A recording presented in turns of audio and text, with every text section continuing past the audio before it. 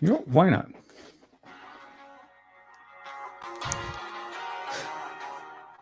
I've never done the audio with the introduction, but I realized that I always do it on Amazon, so why not?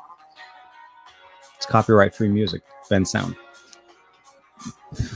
Sabaho, everybody, and welcome back to the channel. And I just realized my volume is at 100%. We were going to be in feedback heaven. Sabaho, everybody, and welcome back to the channel. It is Saturday morning. Actually, it is episode 34 of Saturday Morning with Tech on August 22nd, 2020. I had to look because it's been a little bit off for me ever since August 20, because it was 8/20, 2020, and then it was 8/21, 2020, and there was a lot of 20s in the 20s. And either way, Sabaho, everybody, welcome back to the channel. I hope you're doing well. I hope you're staying safe, and I hope you're staying cool if you can. The biggest thing that's going on, obviously, this time is obviously the heat waves.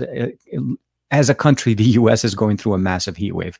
I see Greg joined us in the chat. Charlie's in the comments as well. Do apologize. I know I was scheduled to start at 10, and I had a couple of minutes. I forgot to tweet out the actual episode, so a few tweaks. But also a couple of updates going on some of the stuff going on with the channel itself. And as you guys are kind of rolling in, the goal today's video is, I guess the point, or maybe not, the goal of today's video is to talk Galaxy Note, obviously, since this is the biggest thing coming up on the channel this week. For me, I was able to get both the Note 20 and the Note 20 Ultra, both, and I did a couple of videos for you guys, and actually I posted a video last night. I do see, yeah, so the comments are jumping in. There's a little bit of a delay, and I don't know why, but I see Chemi's in the comments as well. Thank you. Let me know, guys, by the way, if there's any delay in the actual comments. I'm not seeing, I guess I'm noticing a little bit of a, like, they go without posting anything, and then suddenly it jumps. So maybe I'll do this. Maybe I'll do that here on my side here, since the phone is not on the network. I'll jump on YouTube, and okay. Kick that out there. And then I'm just going to monitor the channel on YouTube just to be on the safe side, because I have a feeling it will be a little bit dicey. Typical. That's how it goes every week.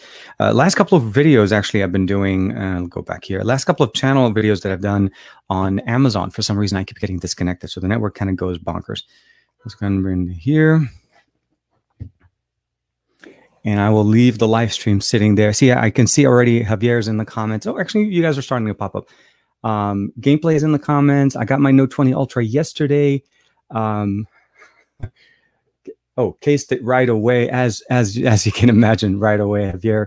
So Javier, basically, he got his Note yesterday. He cased it and his screen protected right away. This thing is a monster, absolutely. And of course, right out of the box, right out of the bat, there's no question about it, not even a second in there.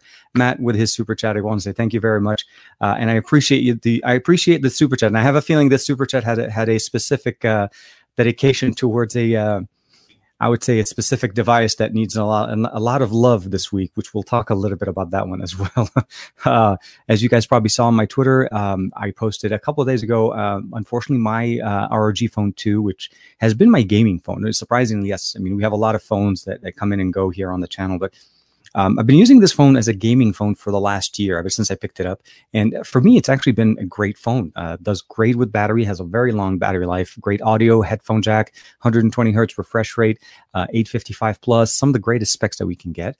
And Matt as well has the brother to this device, the ROG Phone 2 as well. And I really felt it, and I knew he would also feel the same. So thank you, Matt. I appreciate that about it. Oh, okay, good. So it's only 140 for you, Chemi. It's good, not bad. Depending on where you guys are, let me know, of course. Matt, Tyler, of course. Gary the Fireman, happy birthday, geek. Happy Saturday, geeks. Hey, happy Saturday. And of course, Aditya. Hey, we got a second. Okay, hey, good Aditya. Good morning, Sabaho. Just kind of a thing. The reason why you're seeing a surprise on my face is I've always known Aditya as a very unique name, and I've only known one Aditya. So Aditya Neil is our resident Aditya, and now we have Upalkar. Hopefully, I'm saying that correctly. Aditya Upalkar is our newest joiner. Welcome, man. Welcome.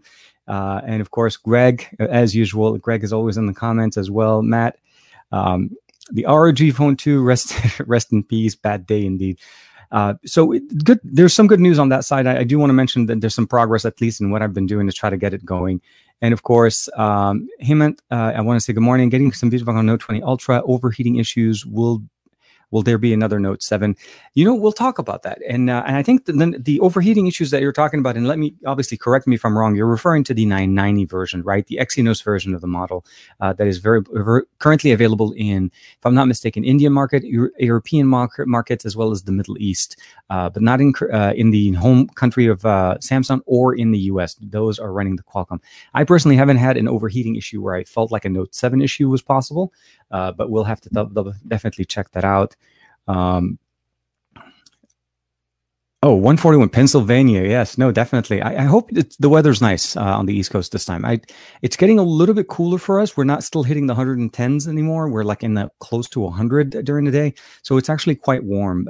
I did turn off the major, the Vordano fan that I have in the office, the air circulating fan that I have, just so that we don't sound like we're in a tunnel all the time.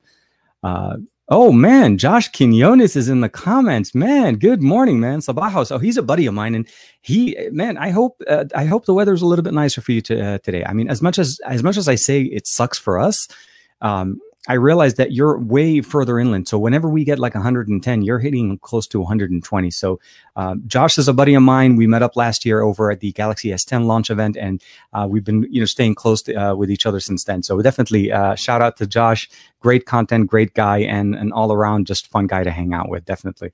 And of course, Aditya, you pronounced my surname correctly. Yeah, thank you. I appreciate it.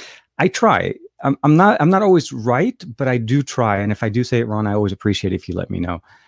Matt, of course, back in there. 2 Aditya's 2020. Yep, doubles. It's truly a crazy year. No, I mean, to me, it's a unique, beautiful name. And it's just nothing's wrong with that. It just, like I said, it's like when you meet a second Tarek, I know, we're not supposed to look alike, but it's really cool. And there's something unique about it when you meet somebody, especially with a name that is unique. So always beautiful there. And then, of course, Snyder, where are you from? Are you from? So I'm actually from Lebanon, Beirut, Lebanon, Lebanese born. I've had quite a few times where people have, they thought that I was from India, but no, born and raised in Lebanese, Arabic guy, and I speak Arabic, Sabah al Khair, ahlan wa sahlan. I speak French, bonjour, comment allez-vous, and of course English, which is the channels that I run. But I appreciate your support. Welcome to the channel. Thank you. So here, quick question. AT&T has been promoting the S20 for $5 per month for 30 months. Would that be a better deal than the Note 20 Ultra? So if they're talking about the standard S20, I probably would say no. Unless, step back. From a price point, that may end up being a better deal, obviously, but the S20 was released earlier in the year. It depends on what you're looking for. The Note 20 Ultra is definitely a much higher step up from where the S20 was. A better competition or better comparison would have been the S20 Ultra to the Note 20 Ultra. At that point, then I would say it's a little bit of maybe, one should be considered over the other. But from the S20 to the Note 20 Ultra, you're definitely getting a lot more than just better optics. So I would definitely go with the Note 20 Ultra on that one. Aditya, Matt Tyler, definitely. Oh man, I like Sabaho from you. Yeah, Wasim al-Malti, Sabah al-Khair, ahlan wa sahlan. So Wasim is, so whenever you see somebody writing Arabic words with numbers, they're Lebanese or they're Arabic, because that's how we write it in Arabic. So we combine words and letters and numbers whenever we write Arabic words. So, and in Sabah al-Khair, of course, Sabah al-Nur, ahlan. Oh man, Josh Quinones. Weather sucks. So yeah, no, there's no question about the fact that it is going to be a sucky weather day for us. Hold on, let me just double check, because I know it's going to be like a ridiculous number, and as expected. So for me today, okay, so take that back. Today is going to be roughly about a 95. So we may end up getting close to 100, but by Wednesday, we're going to be back in the hundreds again. So really long heat wave. We get them every year, but unfortunately this year it's also coming in with some fires. So at least for us, I don't know for you, Josh, we have a fire that's not that far from us, which is the Lake Elizabeth fire, and that one is pumping a lot of smoke and ash in the area. So for us, the air outside unfortunately is bad. So either way, we would have been inside anyways. Let's jump real quick down here. Geeky Naseem. Mr. TK here, love from India. Please try to make a video on the best app series for Android. I've been watching you since for a very long time. I appreciate that. Appreciate it. Yeah, no, definitely. I think we need to start bringing back some of the apps, more apps-specific software features, things that help us just do more with our devices, regardless of which manufacturer version of Android that it's running. I think that's a great idea. I appreciate the comment there, and of course, I'll work on that one. I met Matt all over. I meet Matts all over the place. Okay. Okay, so I didn't say it was like I said, but I'm still sure that if you meet another Matt, there's going to be some type of excitement, even if it's not maybe at the level of, where you have such a unique name that it becomes kind of like you meet somebody like that every once in a while. I can say that at least in my lifetime, I haven't met that many Tariqs except for when I was in school, when I was a kid. There was another Tariq that was there, and that was the only time that I actually met face to face with a Tariq. And but I've known online actually somebody that has my actual name, but from another country, which is weird. So like when I Googled myself, for some reason I found myself. But that person is married with kids and stuff like that. Very different person, but same names, which is interesting. Beirut, yes, Beirut. So always definitely love for Beirut, and of course for everybody doing there. And if you're hopefully getting the help and the assistance that's pumping into the country at this point, there's a lot of things going in, and I know there's a lot of people at least going trying to send some stuff there as well. Ali, Franco-Arabi, Franco-Arabi, Franco-Libanais Habibna. Lebanon as a country is they refer to it as a so when I grew up there, because Lebanon was a French colony during, I think was it the Second World War. So Lebanon has a lot of French influence in the actual culture. Actually, the first language you learn after Arabic is in English. It's French. And then later on, you have the option of picking between Italian and English. And I think most people use English because obviously the international business language. So when Ali's saying Franco-Arabic, that's because most Lebanese people speak a little bit of a broken Arabic. They combine Arabic and French words, like, they'll say English words as well.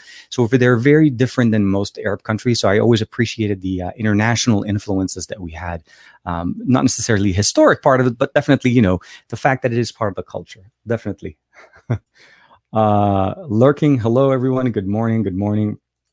And of course, Zimbabwean here, welcome, living in the UK. Tendai, welcome, man.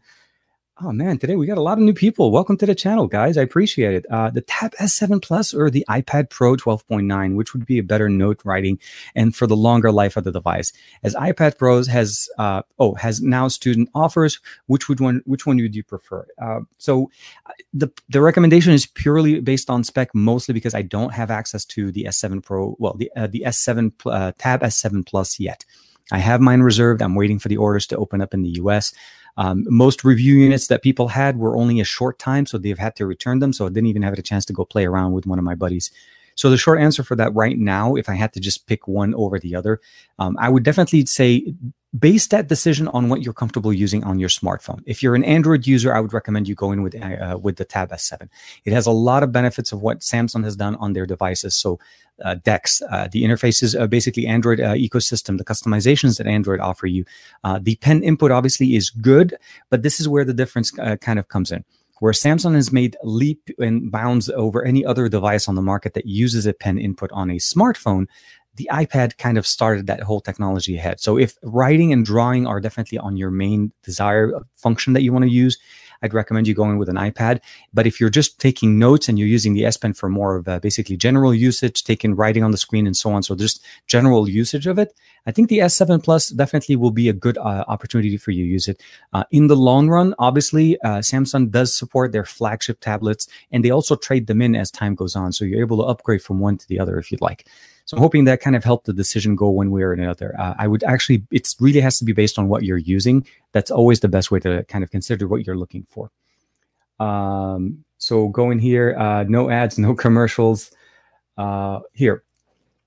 Is Tariq a name or is that some significance in Arabic? It's both. So Tariq is an Arabic name, but it comes from, at least the way I was told when I was growing up, it actually means the first star that you see at night. So whenever the skies start darkening up and you look up in the sky, whatever first star you see, it's called Al Tariq, which means it's the one that knocks. So it's the first one that opens the opportunity for the rest of the stars. It's a beautiful way of saying what my name means, but that's how I know it. That's what I know it means. And there's a slight different variation between Tariq and Tariq. There's two different people because there's the T-A-R-E-K and T-A-R-I-Q. Tariq is another different name, which unfortunately, doesn't mean the same thing, but depending on the dialect that you're also talking, also could mean something different. So it depends on where it's more coming from. David Burns is in the comments. Welcome back, David. Good morning. Good morning. Gary the Fireman. Oh yeah, Greg all because of the iPhone, of course. I'm trying to figure out if the Note 20 Ultra would be worth the extra 1K from a regular smaller S20, looking for smaller option. So the only thing that you really would have to benefit from it is A, the camera system is better. B is the S Pen functionality, the bigger battery. And I think those are the main thing. The S Pen, when I say S Pen, I'm talking about note taking, signing documents, editing, using it for gestures and all the things that the S Pen offers. If you're not interested in the S Pen, I feel like the S20 to the S20 to the Note 20 comparable kind of thing, with the exclusion of the S20, would definitely be something that you want to double check and see if it's worth it. If money is a concern, I definitely would just go with the S20. You're not going to be disappointed, but I was just putting them kind of like apples to apples. It's definitely more with the Note 20 Ultra or even with the Note 20. But again, if the price is a driver, I think the S20 is definitely a good option for you. Ali, I mean, the way we write the Arabic with numbers in English, it's like, yeah, it is. It's a way of us writing in English and Arabic so people can understand it. But the weird thing about it is we use those writing, right, Ali, to talk to other Arab people. We're not writing this language for other English speakers, right? We're writing it for us because English speakers will read the word and won't know how to write it or read it correctly because of the numbers. So it is a Franco-Arabic kind of a little bit. Like a Frankenstein a little bit, but what I meant to say is it's again still a unique language that we write. 9 times out of 10, if we want to write it, it's easier for us to write it in this way. So I appreciate it. Hey, HKTK, the vocal about the Exynos inferiority. It's a tough thing for people to realize. The fact is, look, I realize that the Exynos is not. The 990 has had problems since the S20 line of devices. This isn't new. The problem is Samsung actually kind of decided not to address this concern and try to fix it with the new Note line of devices. They decided to go back to the 990, almost as if I feel like maybe they didn't get the original message. So I will try to make sure that I do speak to it. Matt in the comment and I did some testing in the past with the Exynos and even with the Exynos and the Qualcomm chipset, and we realized that even the Exynos to a certain point on some benchmarks doesn't even run the benchmark, like the OpenCL benchmark in Geekbench doesn't even go through. So for me, it's an issue that they decided to go this way. I think from a cost standpoint, they're not lowering the price of the Exynos model. They're not giving it to you at a lower price. They're selling them pretty much comparable in the pricing, but yet they're still demanding, that people still accept this as a function.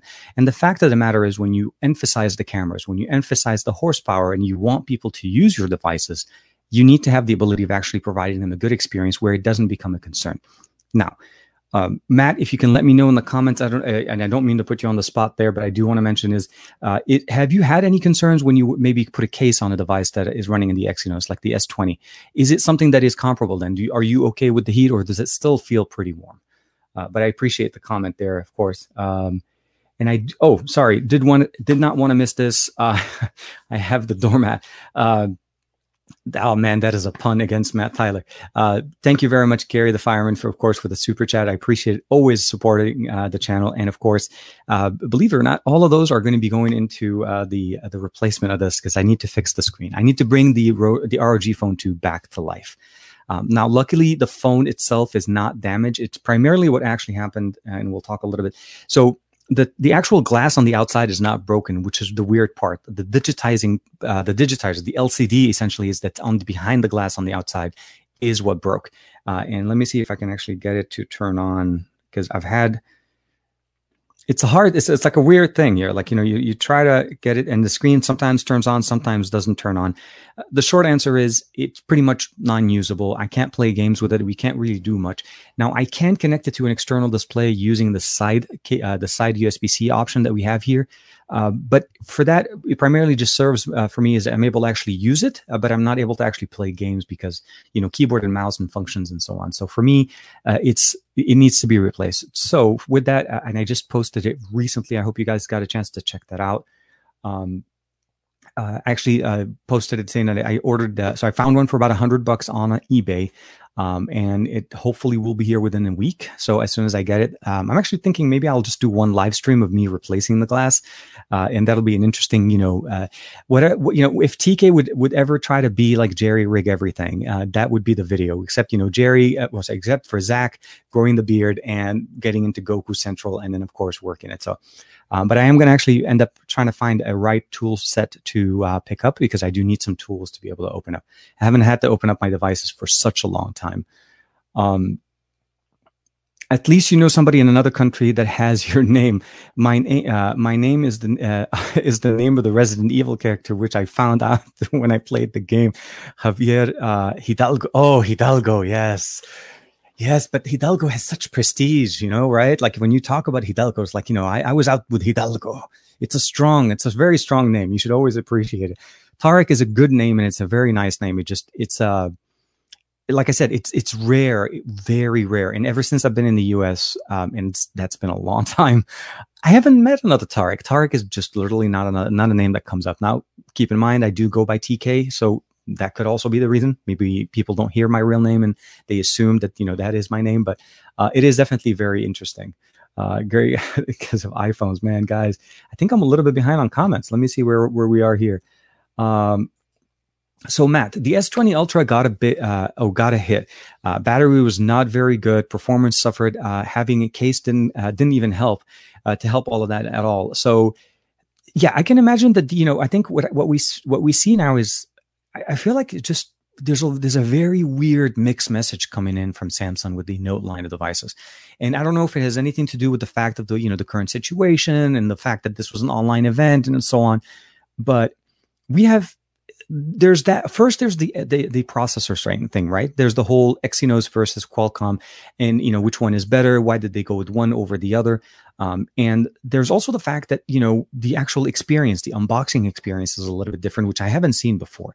And I'm not complaining for the sake of complaining. It's just when I look at it at the end of the day, we're spending $1,000, $1,200, $1,300 for a phone with trade-ins and so on. That story obviously may change, which is what I did. I ended up trading in some of my old devices. But no headphones in the US, which is the weird part. So in the US, we don't get headphones, but in the UK and the Middle East, we do get headphones. So that's one thing and then the weird part about it in the box, they left the open space. Now, luckily, if you guys are in the US and you are picking up the Note 20 or the Note 20 Ultra, please make sure to call customer service at Samsung and ask them for those headphones. They actually will send them to you for free without a charge. So it's not something that you can't get, is just, it's something that you actually have to ask for, which is, I feel like by the time we get to the S30, we're not going to be getting them. The other little surprising thing that I noticed not a lot of people are covering in their videos is the fact that we don't have replaceable tips for the S Pen. This is different. So even the replaceable tips, if you remember getting a Note from previous generations, we don't have the remover or even the tips themselves. So that ends up being something that we have to pay extra for also. I don't know, not necessarily why that is something that we would need to keep in, I don't know why we're going into that situation where we have to buy the accessories. I know there was a lot of rumors talking about, Samsung removing the charger and so on. No, the chargers are there and everything else is pretty much the same experience. The S Pen is great. The phone is great. And I'm actually not hating the Note 20, the Note 25G. And I'll talk to you guys about why I feel like the Note 25G still has some really good, unique experiences that I think we should still consider if we're looking at a Note, with the exception of the back. We'll talk about that a little bit. So again, that goes to the whole, there's a little bit of a mixed conversation going on with what Samsung's providing us. They're still saying pretty much that the Note 25G is the gold source. I think the Ultra, sorry. So the Ultra is pretty much what I think they're driving all of their traffic towards. But even that one doesn't come with a headphone jack. The USB-C headphones. It also doesn't come with the replaceable tips. So those are things that I feel like should have been included at $1,300, at $1,000. Those are little things that people generally, even if they don't use them, it's still part of the experience that if something does go wrong with the tip on your S Pen, now your S Pen is out of commission for however long it takes you to get a replacement. So that's a bit of a bummer there. But again, I digress. We'll have to kind of jump back a little bit on that. Let me see if we can jump back into the comments. Josh is Josh is jumping in. Dragon Ball shirts are a little bit of everywhere. Kohl's has been really good. Walmart's been really good. There's also, I want to say, Hot Topic in the mall. They usually have really good. They'll have a drop of new shirts for Dragon Ball every couple of months or so, and they'll have a few different series. So I generally pick up my shirts from there. I've gone to, I think, the 626 market one time with Joshua Vergara one time, and we picked up the Sane Forever kind of thing.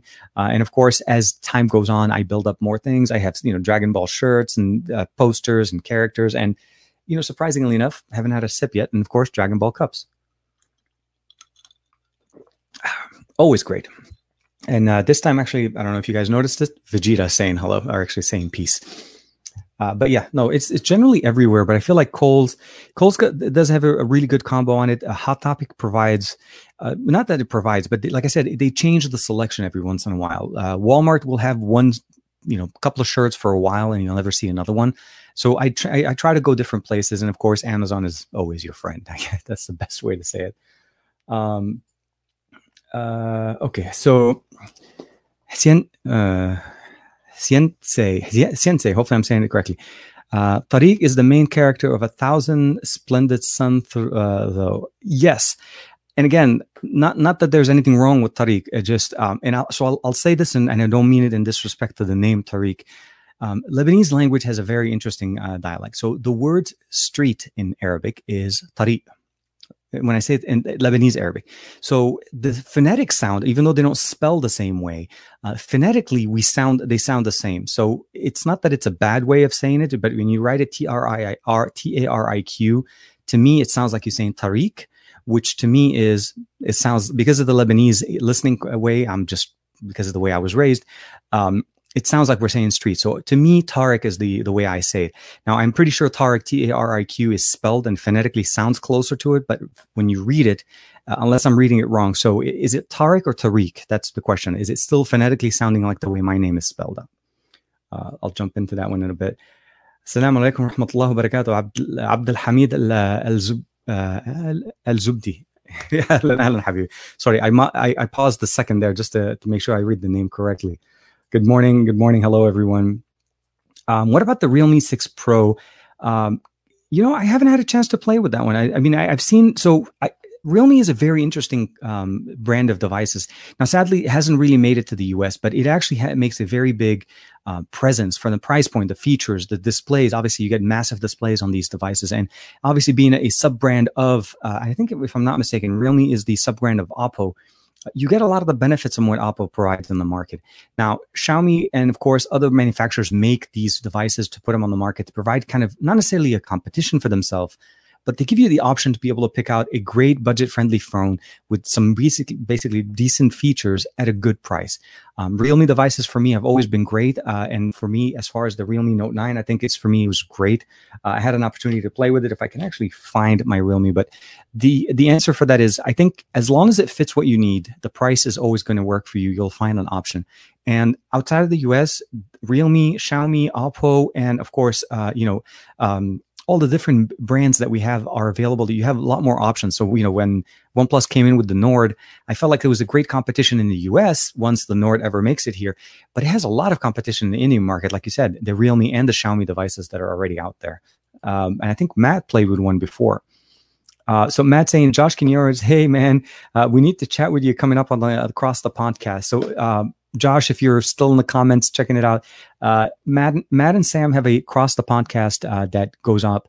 And speaking of which, for the Across the Podcast, guys, tomorrow's podcast, if I'm not mistaken, guys, is not going to happen tomorrow, right? It's going to happen on Monday. Because if I'm not mistaken, you guys have a couple of special guests that are coming on. So let me know.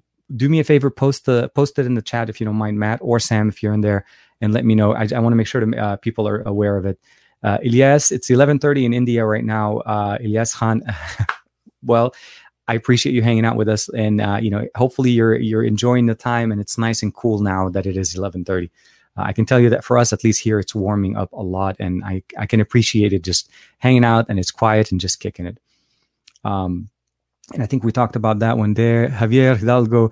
Apparently in the UK, I believe they also got a plastic case in the box from some of the unboxings that I've seen. So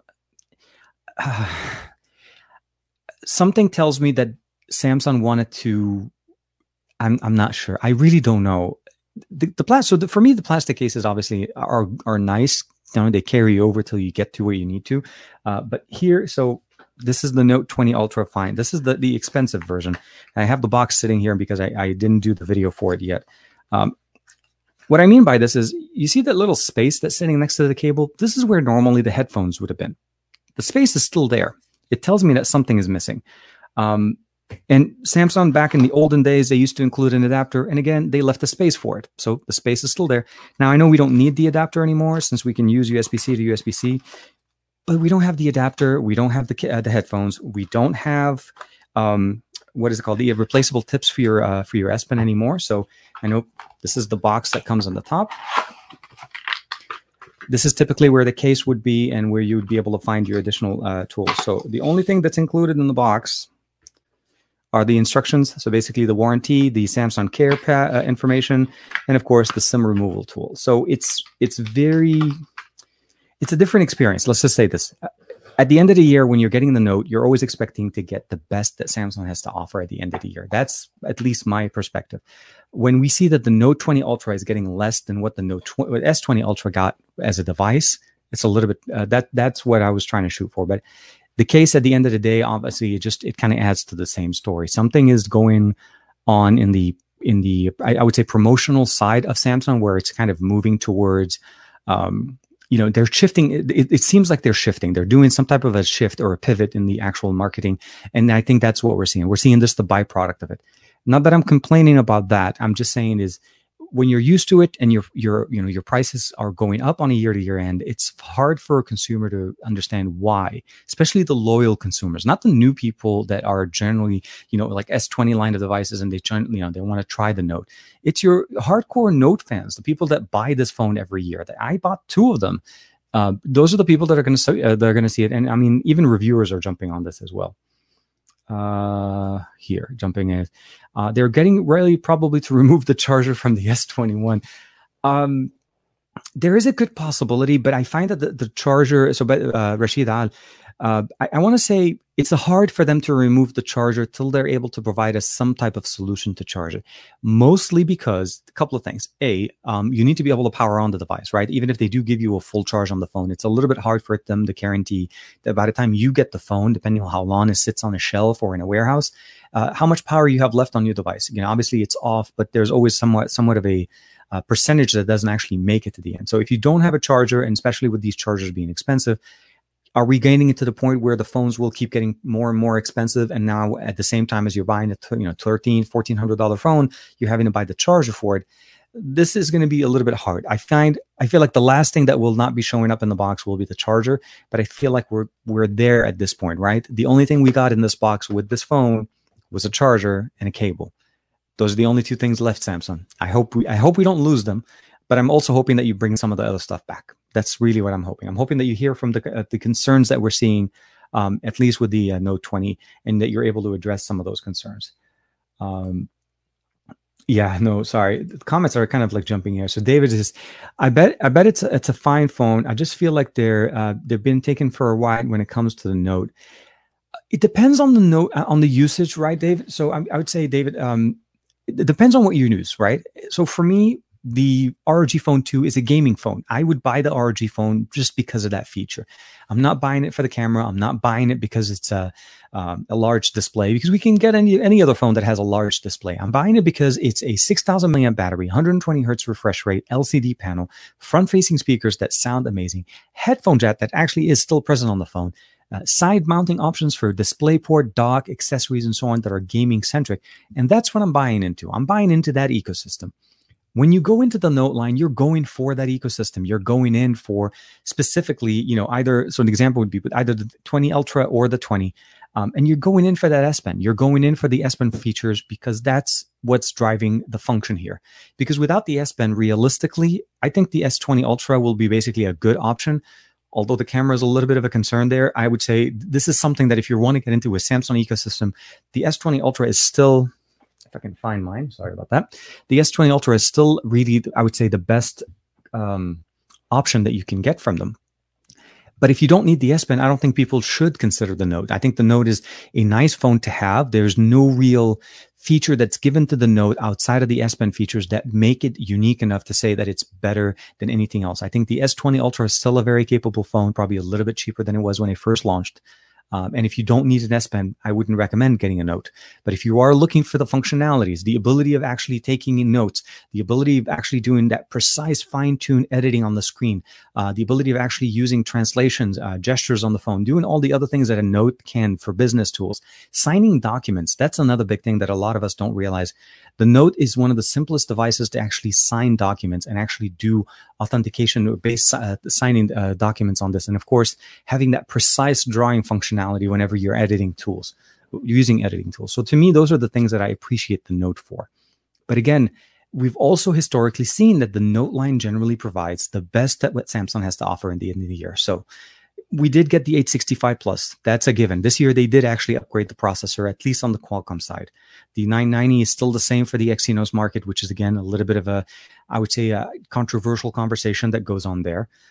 Because of the concerns that they had with the S20 line to kind of carry it over at the end of the year. Either tells us that they didn't want to upgrade the Exynos. They felt like it was one line to carry. But I feel like they need to change that methodology as well. They should have addressed some of the concerns with the original version and fixed it with the second one. And of course, then, we start talking about, all the other things that you're able to do with the device, right? So it's the better battery, supposedly, but we have a smaller battery than the S20. So that's a little bit of a backstep. We also have the fact that, we anticipated to have more features and so on. We didn't go to, One UI to 3.0. We went from 2.1 to 2.5, small bump upgrade. And I feel like the biggest change between the two is the fact that we can use standard Android gestures on custom launchers on One UI, which is a little bit of a different option. So there's a few minor things, but I think, again, if you like the Note and if you like the productivity function that you can get from using an S Pen, there's not much else on the market like it right now from a single pen usage device. And this is with a native support. LG started to come out with devices. Obviously, the LG, I think, was it the V60 was in the US at least. Actually, take that back. The G8X was the first one.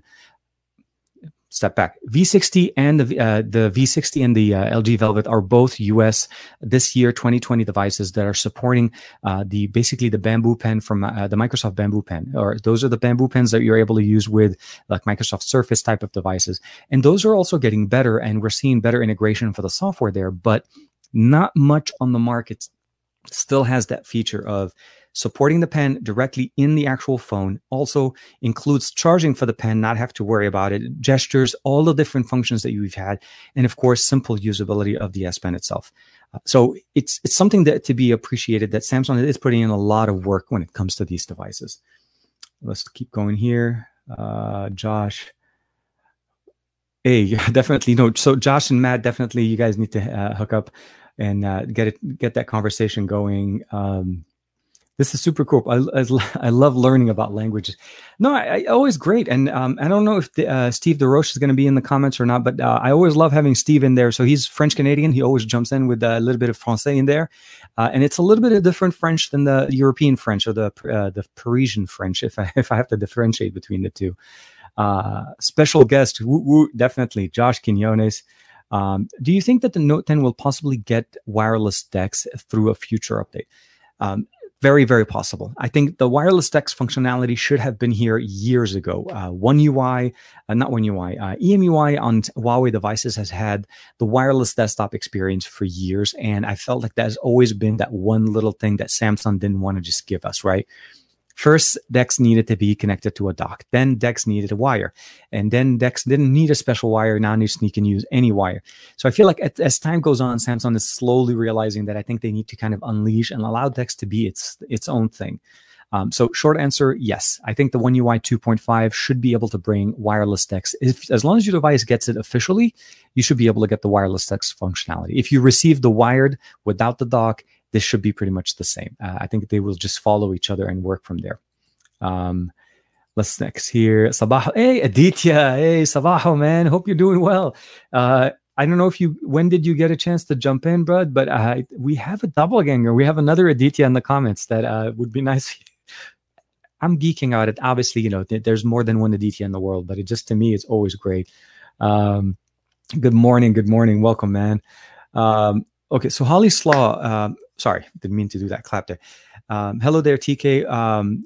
Which one should I get? The Note 10 Plus V60 with the dual screen or the Velvet? That's a tough one. So if the V60 is on the table, I honestly would just say go with the V60. Between the three different devices that we're looking at here, I feel like it's the best combo for features that you're looking for. It gives you the ability of having the dual screen if you want it. It has pen input if you need it. It is sold separately, but you can get it as low as $25 for the Bamboo pen. Great cameras on the front, pro cameras on the as well as on the front and the back, and the tools that you get in there are going to be absolutely fantastic. 5,000 milliamp battery, wireless charging. It's not a high refresh rate display, but I think none of the three options that you gave us there are going to be one of those. So for a 1080p, 60 frames per second, all around, great experience and long battery life with the 5,000 milliampere. And the ability of getting that second screen for when you want that dual screen multitasking king kind of a thing. I still think the V60 is a great option. The Velvet will be a little bit of a cheaper option and slightly better improvement on software, but the improvements between the Velvet and the V60 are very small. And the only reason why I'm not referring to the Note 20 Ultra, because that obviously is the connection there. You went with the Note 10 Plus. That's a great phone. It's a large form factor, and I think it still will carry you well in this year. But I feel like if you just want to get the 5G, you want to be able to stay on the same bandwagon of, making sure that you're future-proofing your device, I feel like that the V60 will kind of knock it out of the park for you. It offers, honestly, some of the best options, and the price point is great, definitely. So save some dollars as opposed to the Note and still get some of the best options from what you're able to get right now. Geeky Nassim says, as you're from XDA, so yes, the best background for developers and known for the best customization, the modifications for our Android phones. And you can definitely help us make most of our phones, as always. Yes, no, I appreciate it. And I think that Nassim's referring to the comment we did before with the custom apps and so on, the ability of bringing in a new series there. I think that's a great option. I appreciate that. And yes, although I'm not producing as much on the XDA TV channel as I used to before, I'm still part of the team there, and they're definitely. I was actually responding to somebody over on Twitter this morning regarding some comments about the first OnePlus One. And the reality of the matter is the OnePlus One and OnePlus as a company probably owes a lot to the first OnePlus One and CyanogenMod back in the day. Not just the device, but CyanogenMod, because it was the first device to be released with CM, which was always known as a custom ROM, always like an aftermarket ROM that you installed on a phone as its primary operating system. So it was something that for me, that was always kind of like, it will always hold a special place for me.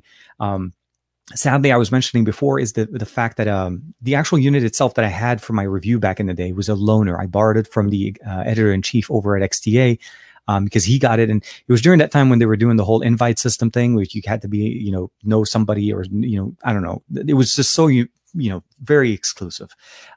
And I wasn't able to get a phone. So by OnePlus 2, that kind of got a little bit better for me. But I appreciate that. Yeah, no, always nice. Aditya, yeah, definitely. No. So they're talking to each other. Aditya has 1.3 billion Indians, Mr. Burns. Realistically speaking, there are going to be multiple other Adityas in the world. I love those numbers. So Aditya, it's always been me. I kind of started at the beginning. It's just as I'm going through the comments, I read the first name and I generally look at the picture right away. So that kind of stood out to me right away when I saw the other gentleman on there as well. Gary, Aditya, oh my God. Okay, you guys are jumping on each other. So here, thanks for the insight, TK. Although I don't really need or will use 5G, but yeah, the V60 offers a lot of, especially for the multitasking. Problem would be is getting the pen in my place in Taiwan right now. So again, the pen itself, if you're buying it from a carrier, you can probably pick it up directly from them. There are different versions. Now, the one we refer to is the Bamboo pen. That's one of them. But there are other options that you're able to pick up. It's not the only pen available. But my only other option I would probably say is if a pen is needed to be, like if you like the function of having the pen housed directly in here and not having to carry it, The Note 10 Plus may actually come back into the gameplay here. That has a little bit of a benefit there. Carrying it, not having to worry about losing it, obviously carrying an extra pen with you when you're using the dual display. That's one thing that I feel like LG still hasn't figured out how to do. The V60 did not come with a pen, and neither did the Velvet. You're able to pick them up separately, but it still has to be carried separately as well. So that integration still hasn't been fully circled back with there, and I hope that they do fix that hopefully soon. Salam alaikum, S. Rahman. Actually, I did say that correctly. So I got the Note 20 Ultra 3 days ago. What do you think about battery life? Will it improve? Thanks. So actually, I appreciate it, and I think this is a good segue into it. The battery life, or the battery on the Note 20 Ultra, which again is supposed to be the best, literally, like that's how Samsung typically has done it, is, I would say, okay. It's not great. And I feel like for the large display that we have, even with the adaptive 120 hertz refresh rate that we have here with 1080p resolution, still it doesn't really outdo or at least outlive what the S20 Ultra has performed for us. There's that 5,000 milliampere, and I think psychologically that's also playing a factor in there. What I would probably say is this. First and foremost, the adaptive battery function in Android takes time to build up. There's also the other factor that, as we always do, there's that honeymoon phase that a lot of us don't realize we're in at the beginning, is that first few days when you get a brand new device, your hands are on that device all day long. You're taking pictures all the time, and you're actually using it in I would say, a use case scenario that is not typical. It is not going to be your atypical situation on a daily basis. As time goes on, after a week or so, your usage will adjust. Your battery also will start, your device will start learning more about your usability. And of course, the power management starts kicking in. I think the 4500 is okay. I think it's definitely something that we should have had. The 45 should have been on the Note 20, and a 5000 should have been on the Note 20 Ultra. That should be the only thing for me, because the weird part about it is the Note 20 Ultra is a big phone. It's slightly bigger than the S20 Ultra. The presence of the pen is what Samsung is saying is the cause for the battery reduction in size. I'll agree with you on that, as in why, but the choice of making it this thin is also yours. And the fact is, when they did make it so thin, they gave us a massive camera hump, which also kind of puts in a little bit of a wobble situation when you put it on the table. That's why we need cases. Speaking of which, not that I want to shamelessly plug my video, I did put a case video for the the Note 20 and the Note 20 Ultra yesterday, the official Samsung cases yesterday. So if you guys would like to check that out. At the end of the day, I feel like the battery life will get better. I think we'll start getting better, longer battery life out of our devices. And I feel like once Android 11 comes in, we'll hopefully get some more optimizations. The 865 Plus by default is always going to be more of a power hungry device. It's a overclocked processor than what we saw with the 865. So you need to appreciate that. I think Samsung still needs to tweak it a little bit more for us to get a better battery life. It's not going to be as good as the S20 Ultra, but honestly, the fact is we have so many ways of charging our device, and it charges so much faster with the 45-watt charger. If you don't have one, not that I want to make sure, recommend not buying the original one. Get something like this off of Amazon. So about $40, $39. It's called the JuiceBox Pro from Zero Lemon. I covered that in the video yesterday. It has wireless charging, fast wireless charging, USB-C PD up to 45 watts. They'll give you that charging speed that you want on your phone. And of course, keeps your devices running. And it has 20,100 milliampere in there, which will charge our Note up to 4 times, a little more than 4 times, and still keeps you going, and small enough that it'll fit in your backpack. So those are things that I would recommend. I don't think people are worried too much about the battery when it comes to the Note. The current situation that's going on with it right now is it's forcing us to be home. We're on our phones more often. We're watching content. We're doing more. And I still feel like the honeymoon phase will definitely will adjust. Not going to go away. Will adjust. So that's why I haven't put out my battery testing on this, or my battery results yet. First few days for me, the Ultras, sorry, take that back. I keep mixing them up. The Ultra is primarily what I'm running on. It hasn't been that great, but honestly, it hasn't really died on me either. So I haven't got to the point where my phone just hits, 2 or 5%. I've been able to get through the day and still about almost 15 to 20%. That again, with playing a lot, watching content a lot, using the S Pen, and learning all the cool things about it. The new Aditya is enjoying the show. Appreciate it, bud. Good vibes. Hakubuna. Okay. Sorry, your name sounded like something else I know. On initially using on this Samsung Galaxy Tab S12 Plus 12.4 is very nice. And of course, weighty but nice quality, nice upgrade from the Samsung Tab S3 and S4. So I've actually used the Tab S, the first Tab S. That's the last time I bought a Samsung tablet. I've been not trying to say that, but I've actually shifted over to Huawei tablets in the past, MediaPads, mostly because the price point and the features that they offer. They also offered some S Pen functionalities. I'm really looking forward to seeing what the Tab S7 Plus does. I don't think the S7 has enough features for me to justify going back into tablets with Samsung, but the the S7 Plus definitely. So I appreciate you giving us some of that comment there. Sam, of course, is in the comments. Welcome. Good morning. Oh, the Note 20 Ultra will be the first Note that I skip. I'm all into the Duo. So, yeah, last week, I think right around when they announced the new Surface Duo from Microsoft, I think Sam and Juan Carlos were the two, if I'm not mistaken. I don't know if Juan did decide to jump on it, but Sam definitely is going straight for the Duo. I'm actually still on the fence between the Duo and the Fold, mostly because of just the functionality. I want to see how the Duo does initially, and I also want to see how Microsoft supports it. So, is it going to get the updates that it's supposed to? Is this something that you want to jump into, or is it something that right now it's more of a like they're bringing in the first generation and they're basically trying to test the waters. So I want to see how it is. I love the initial impressions that we've seen the videos on. I love the form factor. I like the fact that it actually is a dual screen folding. The mechanism that it has is just absolutely fantastic. But I'm also looking to see some of the improvements that Microsoft does on the UI element so that it allows other manufacturers or other developers to optimize their apps for dual screens. Because believe it or not, even though that's exciting for a lot of people, for me, that translates straight into what LG is doing with the V60 and the Velvet and the G8X and the V50 from last year.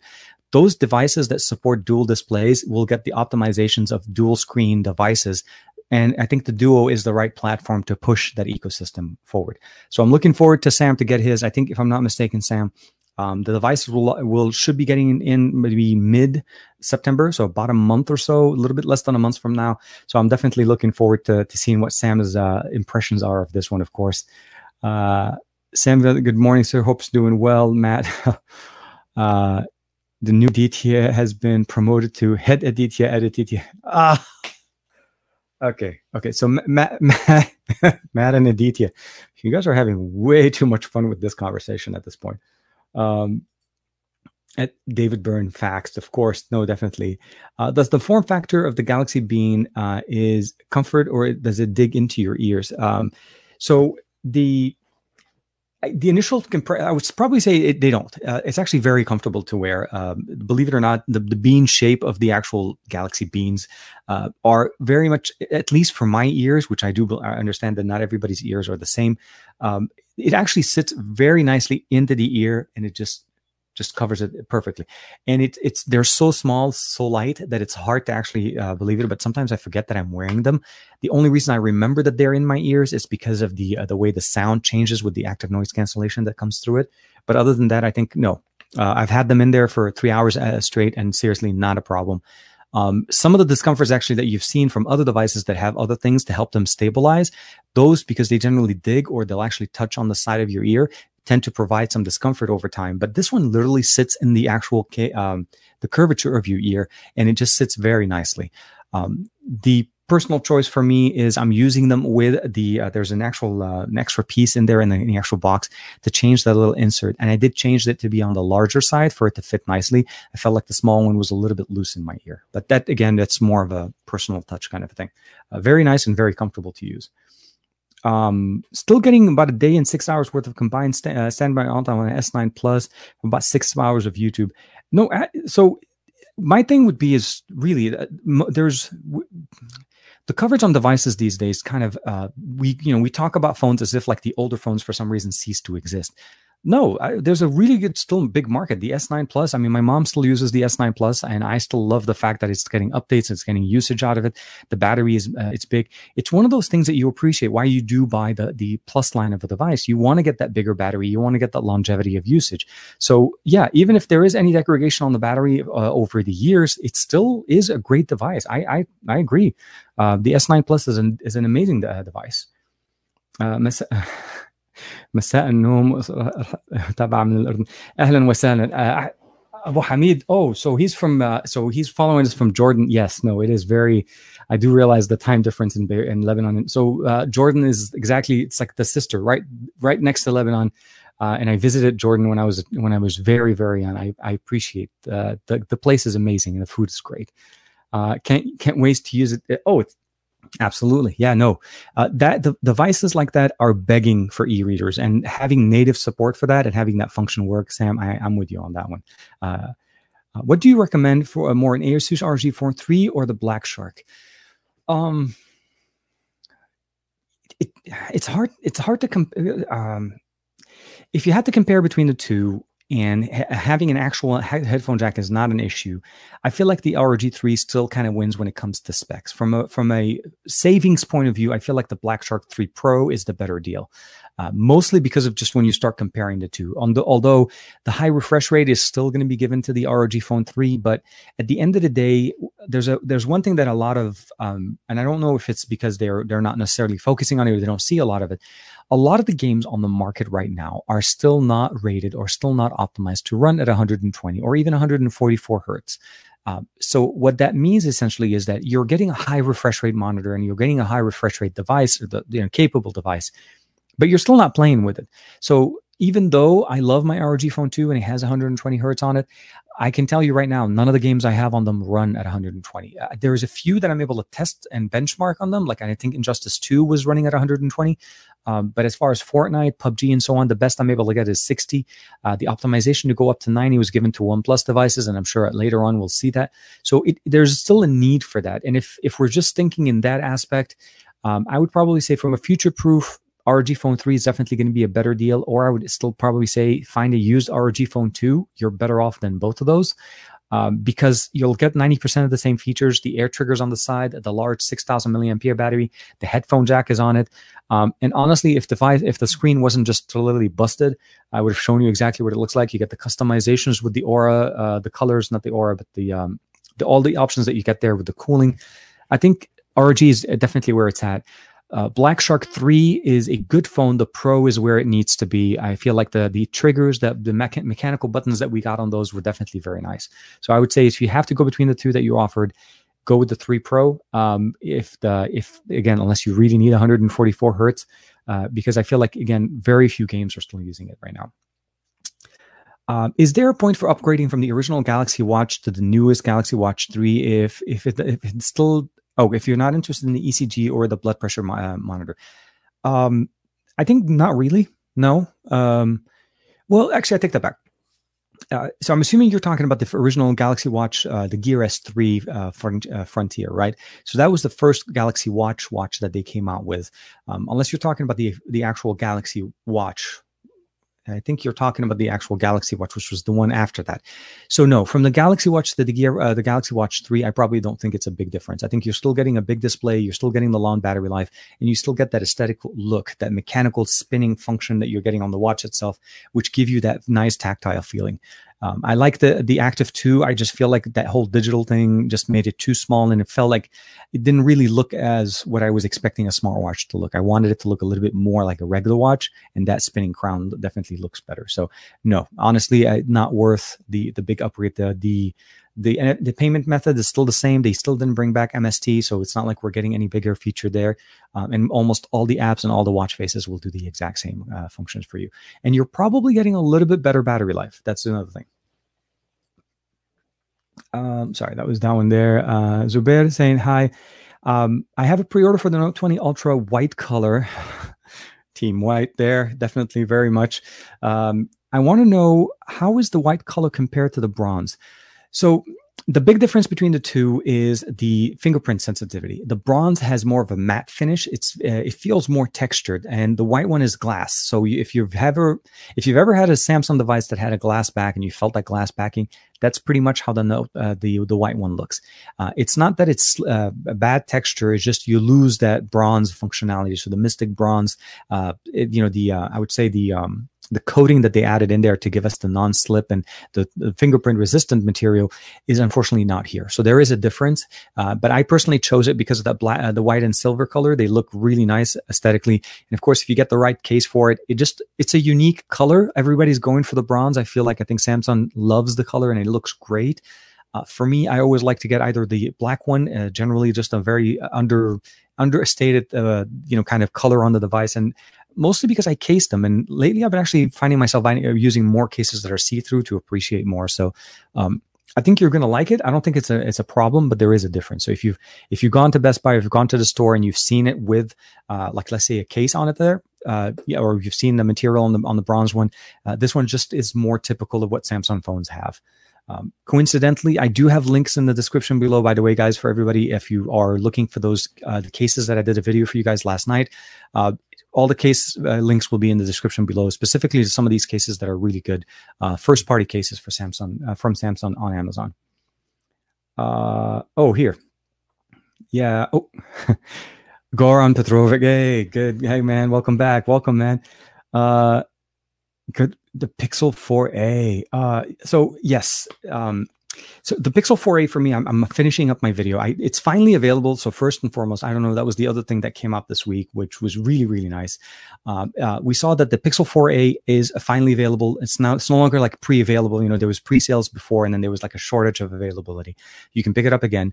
Also, the Pixel Buds, which was a nice little surprise. Google finally made available those additional colors that we saw at launch. The Pixel Buds are, for me, some of the best options that we have on the market. I do understand and I acknowledge the fact of the connectivity issue. I'm not ignoring those issues. And this is something that I think Google is still working on. But from the functionality of just simplicity of using them with the assistant, that's something that, as much as I enjoy using the Pixel Buds Live, I miss having the ability of asking for the assistant by name and it just answers me right away.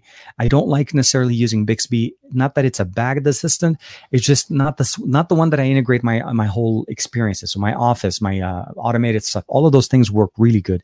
But again, those new colors are available.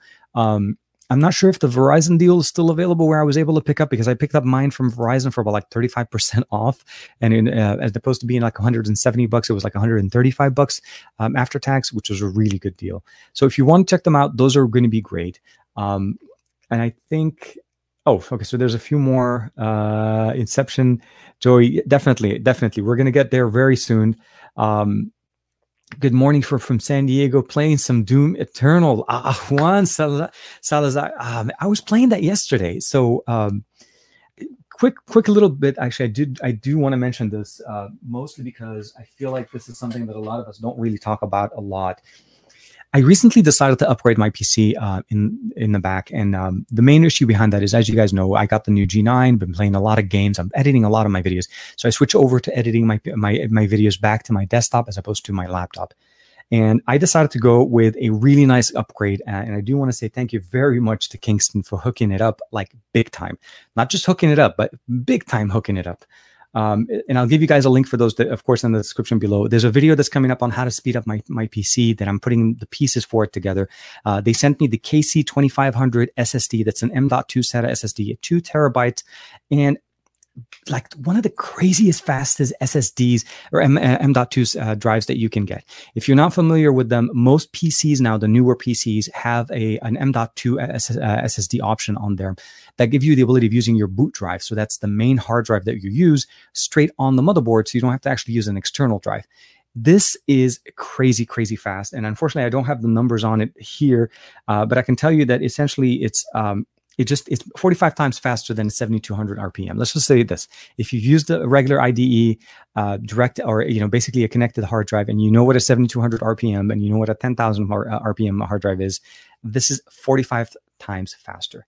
And what they also did, which was really nice, is they hooked it up with a 64 gig of Fury memory as well. So I have two 64 gigs now, which is really good, especially for editing. So I want to say a big shout out to them. If you haven't had a chance to, please check them out. I want to, they're helping us with the channel, and a video for that is coming very soon. Thank you for asking on that one, actually. And playing Doom obviously is super enjoyable, especially with the wide view.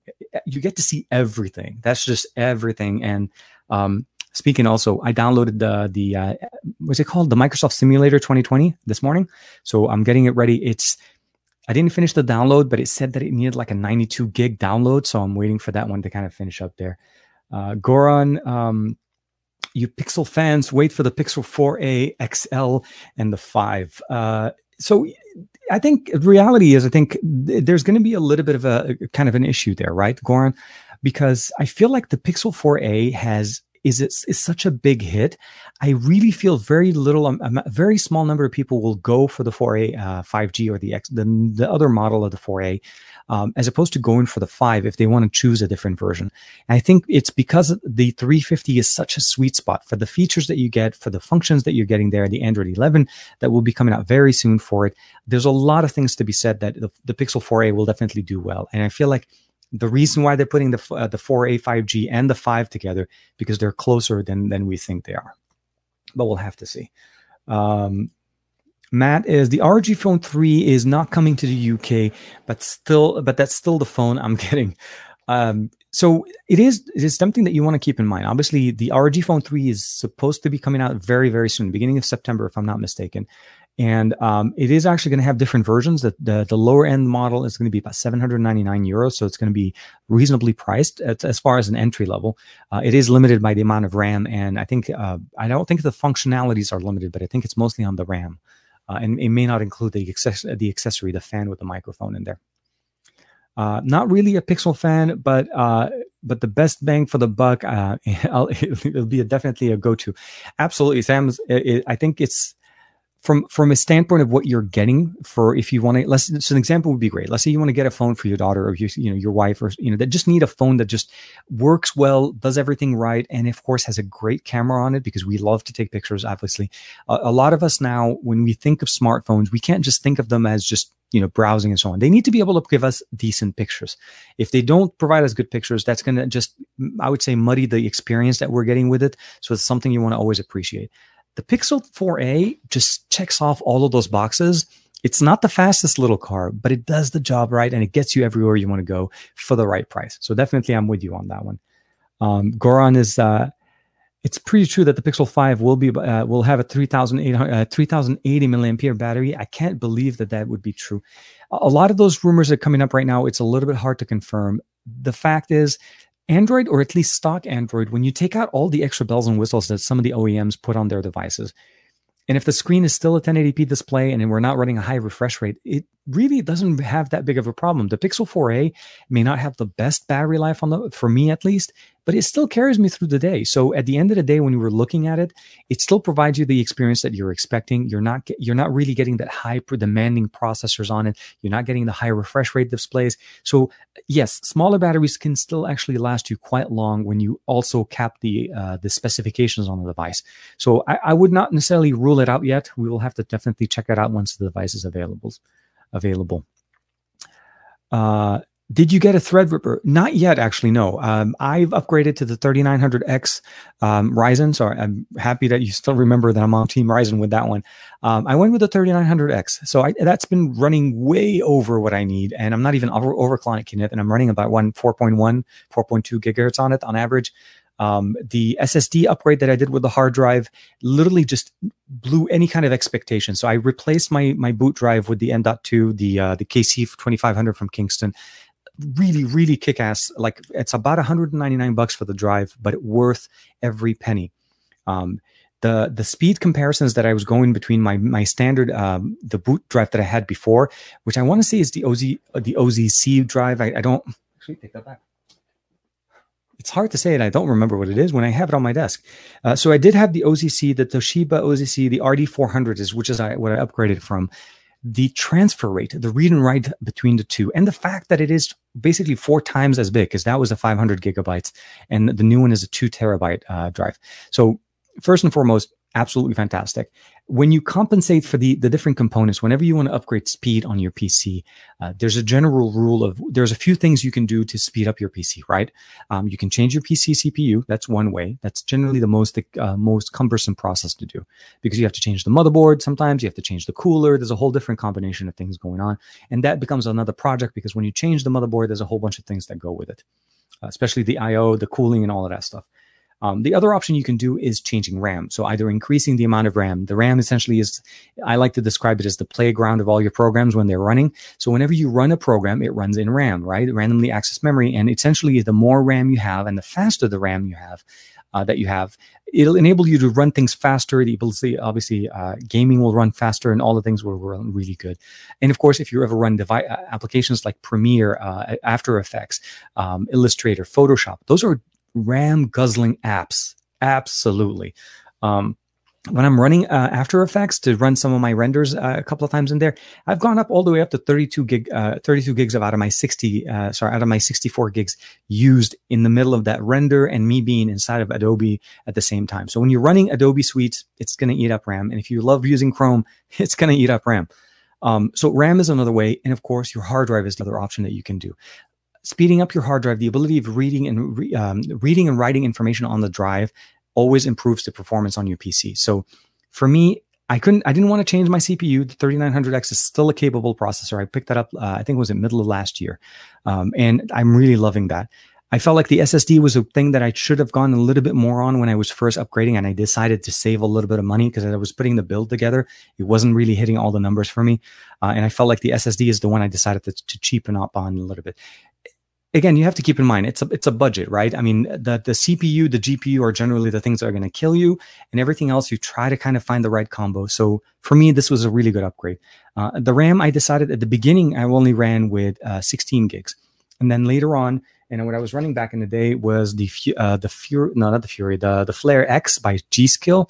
So I ran two of these, 2 8s, and that gave me 16 gigs, and that was running fine. And then I upgraded to 32 by running 4, so dual channel memory. And that was running really good. But I realized that I was starting to hit the plateau with, Adobe and all the different suites there. Short answer, long story short, it's humming. It's humming. It's definitely humming. Let me real quick and see if we missed anything. Gregory, man, dude, don't worry. Yes, no, definitely. Let me see what we have here. Matt, upgrades mean you won't die as much on plunders. So Matt and Sam and I got a chance to put in a game. We figured out the biggest challenge we had out of the entire night, honestly, though, was getting us to basically find each other on Blizzard or Activision, depending on. I think you guys are on. I think both Matt and Sam were running on PlayStations, and I'm running on PC. It's a little bit complicated to find each other, but once you have each other as friends, you're able to add them and start playing. We played a couple of games of Plunder, and you're right. For me, it's all about getting the process. Oh, and I also did buy the game, by the way. After we talked on that, I decided to buy the game mostly because of the multiplayer function and some of the options that you get there. And it was on sale for like $39. It was really hard for me to mess. Before I go too far, I do want to mention one thing. I don't think actually I did post it yet. The Xperia 1 Mark II or the Xperia 1 II is back in the house. And not only is it back in the house, but it is screaming fast. I miss this guy.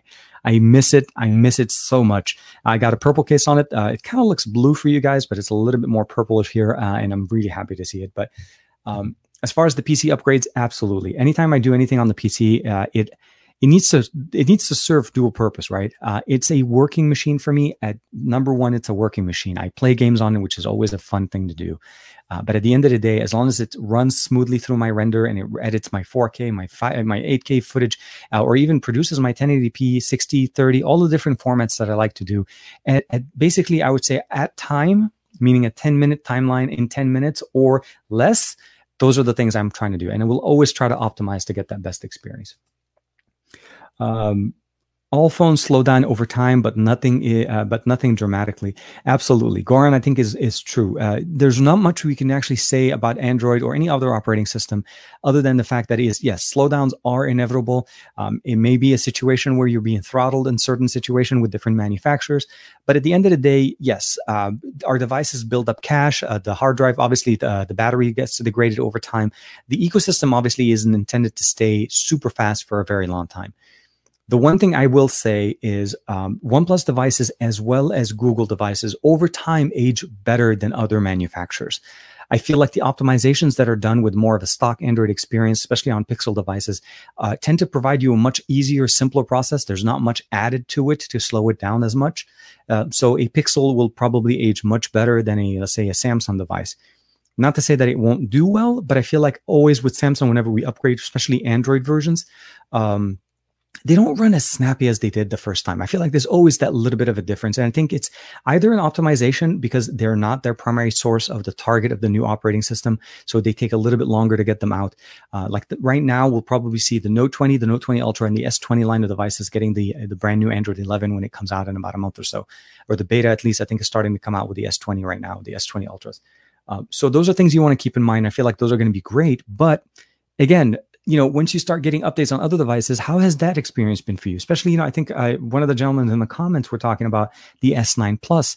That's an older device that has received a couple of updates. It still runs fine, but I feel like not as fast as when it first came out, which that's not a bad thing, but just something to expect. Upgrade means, no, definitely. So I think I'm starting to rolling back.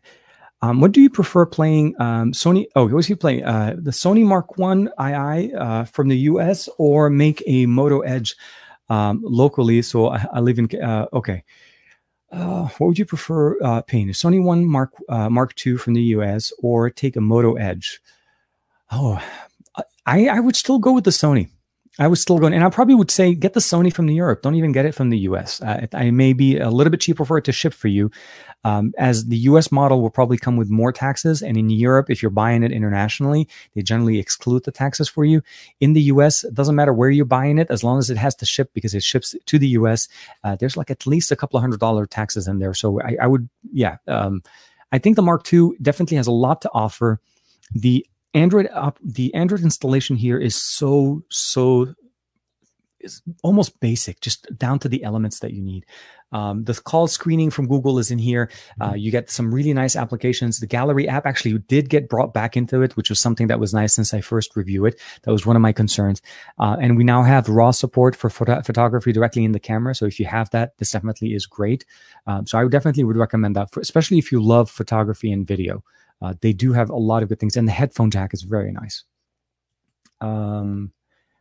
Oh, sorry. The next one here is Samsung's wireless DeX on Samsung S7 Plus cool on Samsung 4K UHD 480. It would be, yes, no, definitely. The S7 Plus cool on Samsung 4K UHD. I think the output is going to always be limited by how you're using it. If you're using wireless DeX, it's limited to 1080p 30. There's not much we could do other than that. Higher refresh rate, obviously, we'll need to have higher displays. And this is something that we've seen in the past as well from standard wired Samsung devices. You just need to have a display that is part of the resolution that they support. And I'm pretty sure Samsung displays are going to be on that list. Microsoft Flight Simulator is huge.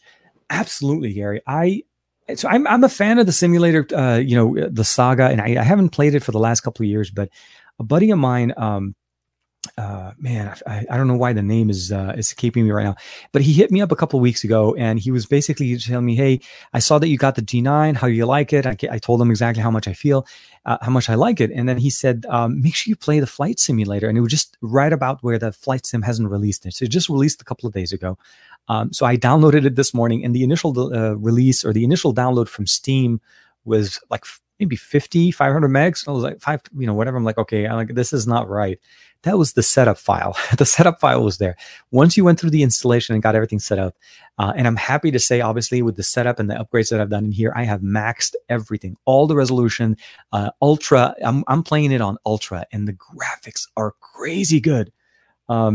But I didn't get a chance to play more than literally maybe 5 minutes into it because it took an hour and a half for it to finish the download, and then of course finishing the install, and I had to leave the PC and do a whole bunch of stuff. So we'll be playing that a little bit later on today. But yeah, big fan of Flight Simulator, and I want to be able to check out some of the new airports and the new flights and the realism in that actual app. I played it back in the day when Flight Simulator literally looked like a game of just blockiness, very choppy. And this Flight Simulator is just a classic. It's been on as a franchise forever. So if you've never tried it, definitely check it out. Check out some of those videos. Use the Samsung S7 Plus or the Samsung Tab S7 Plus display as a trackpad. Oh my God. Can you imagine doing that? It's like you set it up there and you have this massive trackpad sitting in front of you, and that's like your whole thing. And you do. I will definitely check that out. I think the Tab S7 Plus is really more intended to give us that that laptop experience on a tablet. And I think that's the main thing that they're shooting for. I personally think that this is something that you probably can do with it, but you think you could probably do a lot more with the Note than you can do with the Tab S7 Plus. I feel like right now, if you need a tablet and you need a tablet that does a lot of work, so you want to be able to use it like a small PC, the Tab S7 Plus is going to be the one to go for, especially with the high refresh rate, the fact that of all the functionalities, especially with DeX, I think this is definitely going to be really nice. And you're able to actually trade in some of your early generations of Samsung tablets. They're taking tablet trade-ins, which is really cool. They did the same thing with the watches, with the S7, the Galaxy Watch S3, the Galaxy Watch 3. And they're giving you actually the ability of trading in some of your older tech. Most companies don't usually do that. And I feel like this is something that we need to appreciate. All the way from India, due to the pandemic, all the Chinese brands and apps people have hated, and Samsung have a huge market for flagship phones. Open arms for Samsung. And what is your opinion on that one?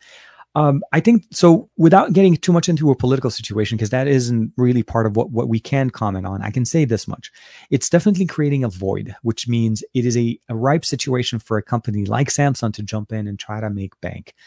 The fact of the matter is, though, they need to kind of bring in more support for those mid-range devices. Flagships are great, but they tend to be really, really high priced. And I feel like the M series and the A series of Samsung devices need to basically step it up a little bit and give you better options, especially in the Indian market, to be able to capitalize on those features.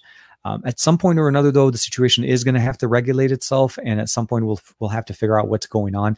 And I think even companies that have operated in the past and that do have some concerns are going to do some kind of pivoting in the actual market and adapting to the new system.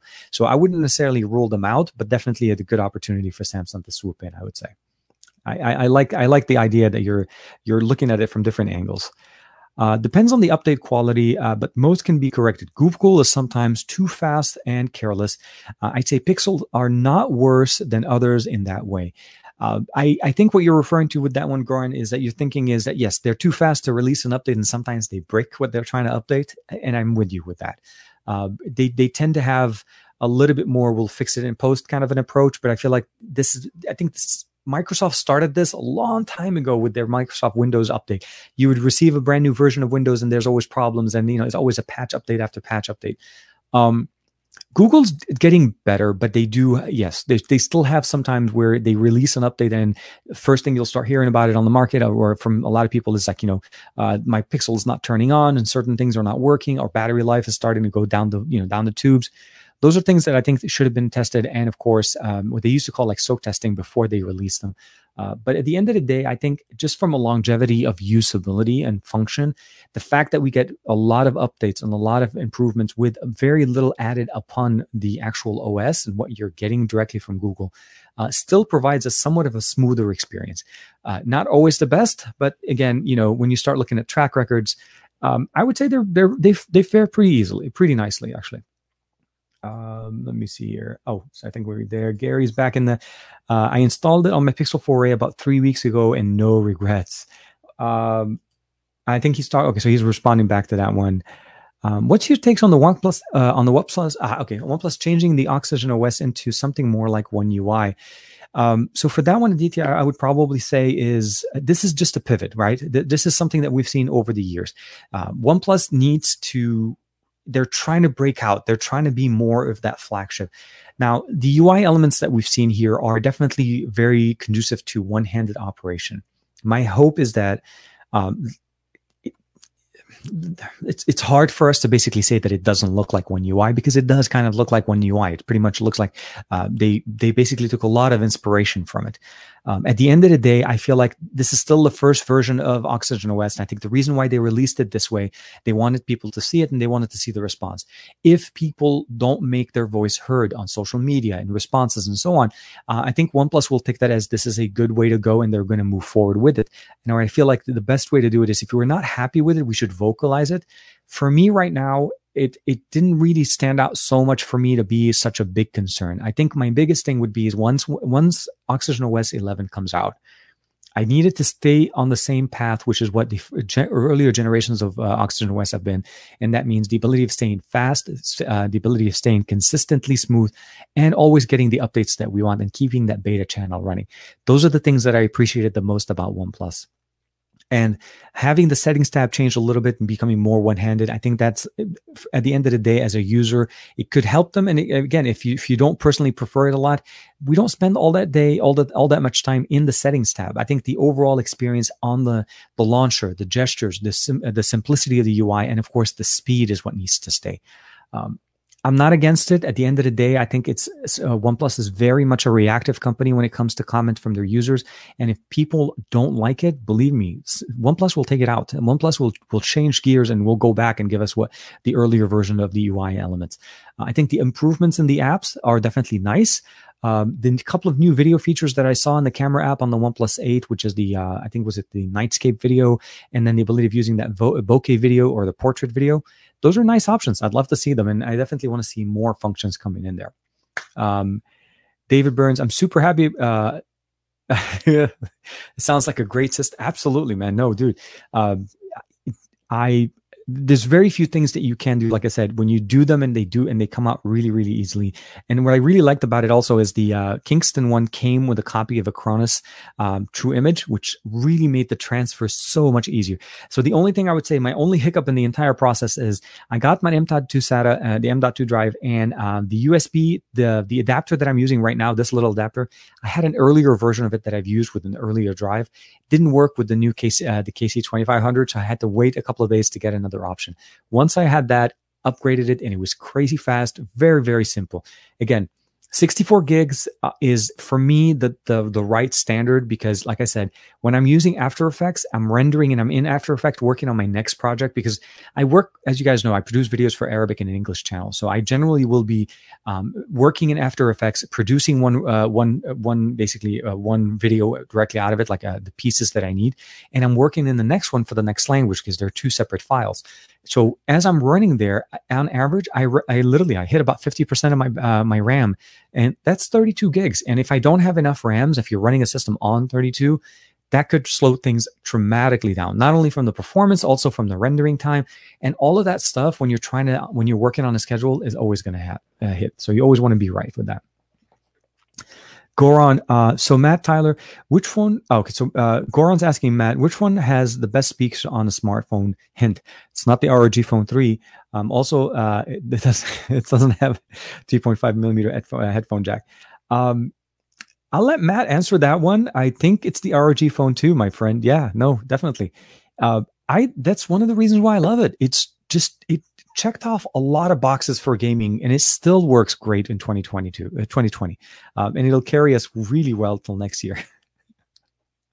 So Goran is saying close, but no. Okay, we're playing the guessing game. Supposedly, the Mi 10 Pro, real speakers on both sides. So I'm with you on that one, Goran. My only little beef with the Mi 10 Pro is that the speakers are facing sideways.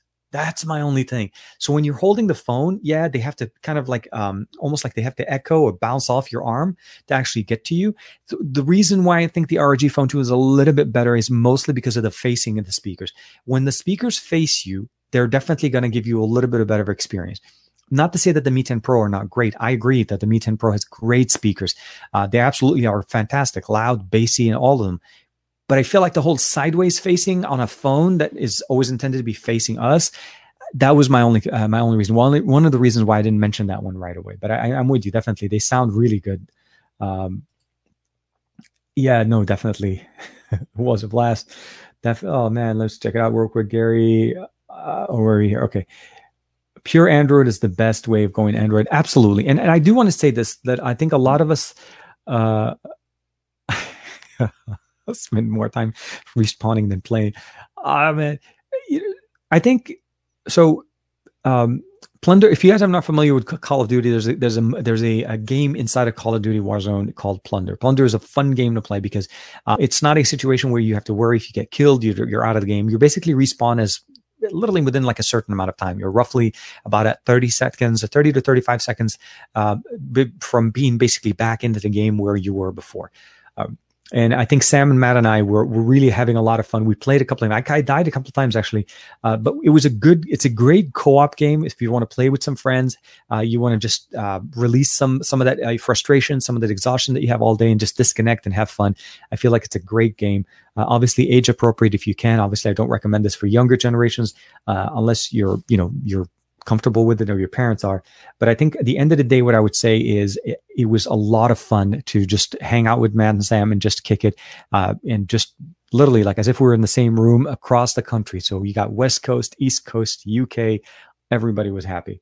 The Samsung Galaxy Tab S Plus, the Galaxy 7 Plus is the best tablet with One UI 2.5, better than the iPad, any iPad. I think it's a hard tell at this point, mostly because we haven't seen basically, like the use cases, the true use cases in school, in basically different functions and so on. iPad has a very good, well integrated system of basically applications and so on that work great on the iPad. We can't really knock the systems down.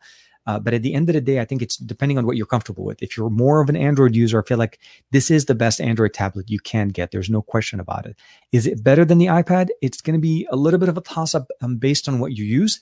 And at the end of the day, I think they're both going to give you a great experience. Definitely a cheaper in the long run, if you think about it. The Tab S7 Plus, I think it's going to be really good. The refresh rate is really good. The fingerprint sensor, the display, the touch response. The pen is very nicely tucked in the back, magnetically held. And if you do end up picking up the accessory for it, the keyboard, which will obviously make it work and basically look a little bit more like a laptop, that's going to be a great option to check it out as well. That's a Team Rumble in Fortnite. It's all fun, and you respawn as right after you die. No, exactly. Every game generally have it. Multiplayers or battle royale type games always have this function. It's great for just basically go back at it. I was playing a match yesterday in Plunder by myself. I was just playing Plunder by myself. And there was this one dude I was playing against. And we were at this train station. I was playing around with him. And then he took me out, right? And I just respawned. And then, of course, because of Plunder the way it is, and when you're playing by yourself, you don't respawn in different spots where your teammates are. You just generally respawn roughly where you died. So I kept respawning, coming down, taking him out. He keeps respawning, coming down, taking me out. We went at it for about 10 minutes. And then at some point, I think I lost track of him. But then there was like a downed helicopter. There was a cash drop, and I saw somebody else coming in there. So I went in there, dropped on this one dude, and I thought I got him, but then he took me out. And then I did the same thing. I kind of respawned and came back down, took him out, got the money, and got myself out of that train station fast, just so that I didn't want that cycle to keep going. But it's a fun game. I'd say it's a fun game. And like I said, an amazing time waster. Time flies when you're in there. Like I've never felt 25 minutes a game fly faster than this. And it's just crazy. I'll question Saf on Monday about his questionable RPG firing skills. Don't know if John Rettinger plays or not. So yes, Matt is very very subtle dropping names in here. So the show on Monday is going to be with Sam and Matt, and it's going to be, as I mentioned, so this week only, it's going to be moving to Monday. They're going to have John Rettinger as well as Super Saf on the show. Super Saf, as you guys know, was with us here a few weeks ago, specifically actually when we talked about the Xperia 1 Mark II. And John Rettinger, actually, I wouldn't mind at some point connecting with him. He actually is, I want to say, about an hour or so away from where I am in Los Angeles. So it's not far, and I would love to be able to have him on the show at some point. So, but I am looking forward to checking it out. Check them out again across the podcast. It'll be on Monday next week, not tomorrow, and this only for this show. And Saf, I played actually a couple of games of Plunder with Saf as well. He actually plays pretty late too, like around 12 or 1 a.m. in the morning, UK time. And, he logs on and we play a couple of games, and it's fun. It's a great way, like I said, hang out with your friends, talk and kick back. It's like, the good old days of just playing games in the same room, but we don't have those. Gary the Fireman is, my Razer Phone 2 is 99% for Fortnite and is still a great phone. Exactly. No, there's certain phones that are meant for these type of things. The Razer Phone 2, which I'm sad not to see that there's no 3, or there's not going to be a sequel to that one.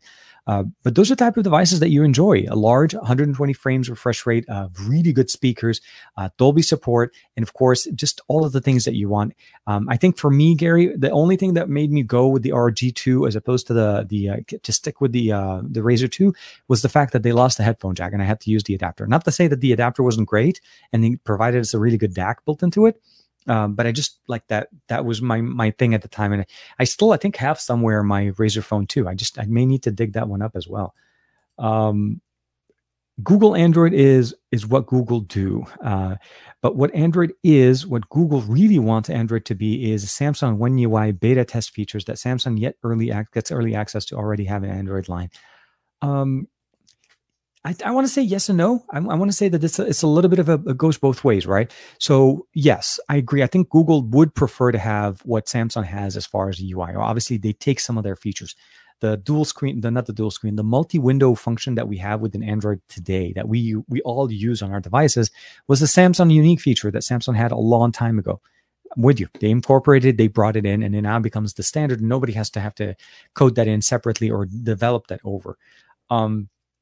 I feel like at the end of the day, what we haven't really noticed when a lot of people are talking is that if you notice that companies are able to start releasing more and more betas of Android, right? So Android 11 as a Android R. We've seen Oppo release their beta. We saw OnePlus release their beta. We saw Xiaomi releasing their beta. We know Samsung is releasing, they're working on their beta for the S20 line. So a lot of OEMs are actually working on the version of Android now and improving it or getting it ready for launch closer to when Google releases it. So Google will always get that, we got it first kind of thing. Yes, to a certain point, I think Google will always benefit from having other OEMs do in their implementation, and then they get to pick what they like and incorporate it into basically the Android, the AOSP code. But I think what we are lacking yet is the cohesiveness of the development of features.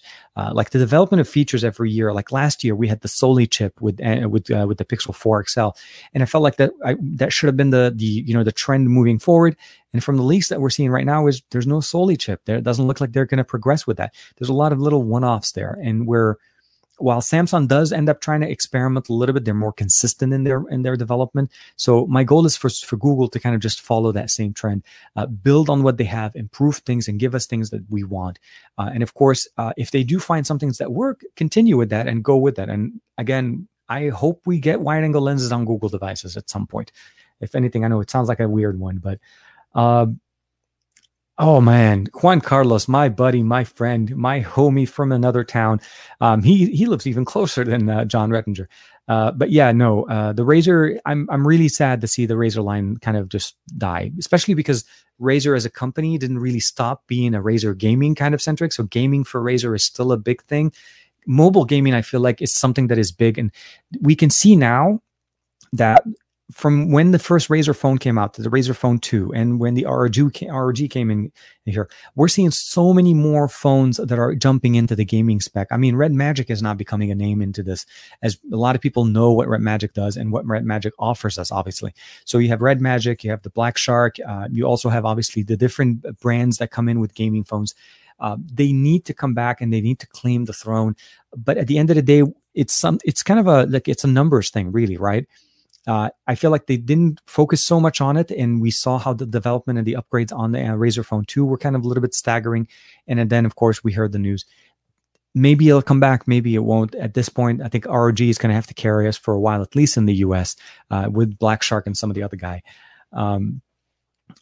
Some lurking guy is back. Mr. Juan Carlos Bagnell is the infamous chat. JC's in the comments, man. No, I appreciate it, man. Big fan, love from India. Appreciate it, man. Appreciate it. A lot of potential, obviously. Speaking about Fortnite, what's your take on Apple versus Epic? That's a money thing. Honestly, at the end of the day, it's purely a money thing. At the end of the day, Fortnite or Epic charging $7.99 for basically what normally we would pay $10 for on the Google Play Store or on directly through Apple. It's pretty much just telling you how much of a take Apple and Google take into it. Fortnite did quite well for the longest time without being on the Google Play Store, and then within that short-lived span of being on the Google Play Store, they're off again and they're going direct into the users. I think Fortnite has enough of a clout right now and enough a user base, and people know about it. Their biggest concern that they need to do, obviously, is Apple, because of the side loading functionalities and getting their app on iPhones. That is going to be a harder thing to do when you don't have it on the App Store. Android has never been a problem. I think, again, we side loaded the installer. And the other thing, kind of coincidentally, Samsung still carries the installer on their App Store. So third-party app stores are still supporting Fortnite as an installer, not an issue. And I'm wondering if there is if there is still a money exchange situation going on, or if this is basically purely just, hey man, you can't be on the other big guys, you can come over and hang out with us kind of stuff. But at the end of the day, honestly, on Android, it doesn't really impact us much. It's never really been a problem. For Apple, some concession is going to have to be done. I don't know if Apple it will necessarily have a benefit or a loss. Like, I don't think people go for iPhones because they think they're the best gaming phones. I think at the end of the day, people will probably just migrate off. I mean, if they can't come to a resolution, Apple will still make the money. I don't think they're going to lose money. It's literally more about what Epic wants to do and how much they're willing to concede. And the question would be, will they fix things with Apple and let Google sit where it is, or would they just fix things with everybody? That's really what I'm looking forward to seeing on that one. So the S10 Plus or the OnePlus 8, the S10 Plus or the OnePlus 8, which one would be worth buying right now? If you like a headphone jack, and I feel like the cameras on the OnePlus, actually, I think I'll bring it down purely to so the S10 Plus still has a headphone jack. It has a large display. You have the nice cameras on. I think it didn't have the. Actually, take that back. So that one did have the dual cameras on the front. You have the triple cameras on the back. You have the wireless charging, reverse wireless charging, headphone jack, a lot of good things. I think the S10 Plus is still a good deal. If you're wanting to get something that has 5G on it, I think obviously then I would say the 8 would probably edge off a little bit on that one. That would be my thing on it, mostly because the only two things that I say the 8 has as over the S10 Plus is 5G and a 90 hertz refresh rate. That's about the thing, because they both have the curved display and the camera's prowess there. I hereby promote you back to head. Oh my God, you guys are still going back with that. You get better every week, Donald. Appreciate it, bro. I really appreciate it. Thank you. No, always. The OnePlus 8. So Greg All will always say yeah. So like I said, it depends on the personal preference. I say this is, like I said, some people like to make sure that they're doing future proofing, getting that 5G tech into their phones. I think the S10 Plus is a great phone, and specifically the phone that I did trade in to actually get somewhat of a small discount on my Note 20 Ultra was the S10 Plus. I did have that one, and I did want to trade that in. So it's still good. In 2020, you can probably find a good, reasonably priced one unlocked on Amazon for about $450, $430. Really good deal. Very, very good. And then, of course, the OnePlus 8 is $799, starting on $699. Sorry, $699 for the starting price there. The S10e is one of the best value for the money right now from last year's phones. Absolutely, you got the best of the features. The S10, the Snapdragon 855. Now you got a 1080p panel, obviously not a QHD, but you still got some of the best features: sound-mounted fingerprint sensor, triple camera setup on the back, single camera on the front, 4K, of course, all the nice bells and whistles. And the form factor was always unique. Like if you wanted a phone that was slightly smaller but gave you some of the main features of the S10 and the S10 Plus, the S10e is definitely one of the nice ones. And I feel like the Nord is trying to jump into that little realm now, since Samsung that kind of discontinued the E model. We didn't see it with the S20 this year. And the light models that they did release were not smaller devices, were actually big displays. Definitely. Muhammad Nasir says, Galaxy Fold or Note 20 Ultra? Ooh. If you had to choose one, which one would you go for? I'm not going to lie to you. It's going to be the the Galaxy Fold 2. I really liked, so from the things that I've seen, they fixed the one problem I had. Now I'm taking price out of the equation because I realize there's also about $1,000 difference in price between the two. That has to be something that you're willing to accept. So first and foremost, if we take price out of it, the outside display of the phone is exactly what I was expecting the phone to be when it's closed. They have 120 hertz refresh rate resolution, the adaptive refresh rate that they were talking about. The improvements over the hinge mechanism is something still to be proven. But the fact is that I can actually use the phone closed as good as if I'm using my normal Note without the pen. And then, of course, opening it up gets me the tablet. I feel like the Z Fold 2 is definitely going to be the phone to keep an eye out for. Although from a powerhouse standpoint, I feel like the pen input will always be the S Pen functionality because the Fold will not use it. So if I had to choose between the two, if the pen is not a concern and the price, of course, I think the Z Fold 2 is a great phone to look out for. We'll learn more by September 1st when the pre-sales come on. But from what I've seen with the leaks and the hands-on, it's absolutely what I was looking for from the first generation. And I tried that phone twice, and both times I had a hard time selling it. Both. You could maybe look around and find a G8 for a steal for that price. Absolutely, no. Don't get me wrong. LG makes a lot of different options as well. The price point, the G8 is great, definitely, but LG is notorious for geographical restrictions, which is another thing. The same G8 sold in one country may not be the same G8 sold in another. The G8 is pretty good too, pretty good, but as well. But oh, so yeah, you would have known it if you were going for an LG. So absolutely, if you're an LG, I'm not going to say if you're an LG fan, but if you appreciate what LG brings to the table as far as offerings, and when you look at the hardware, absolutely. I think that the V60, the Velvet, the G8, or even the G8X that came out later in the year with the secondary screen option with the case, those are things that you have to appreciate what LG brings in. Hardware was never a problem on LG.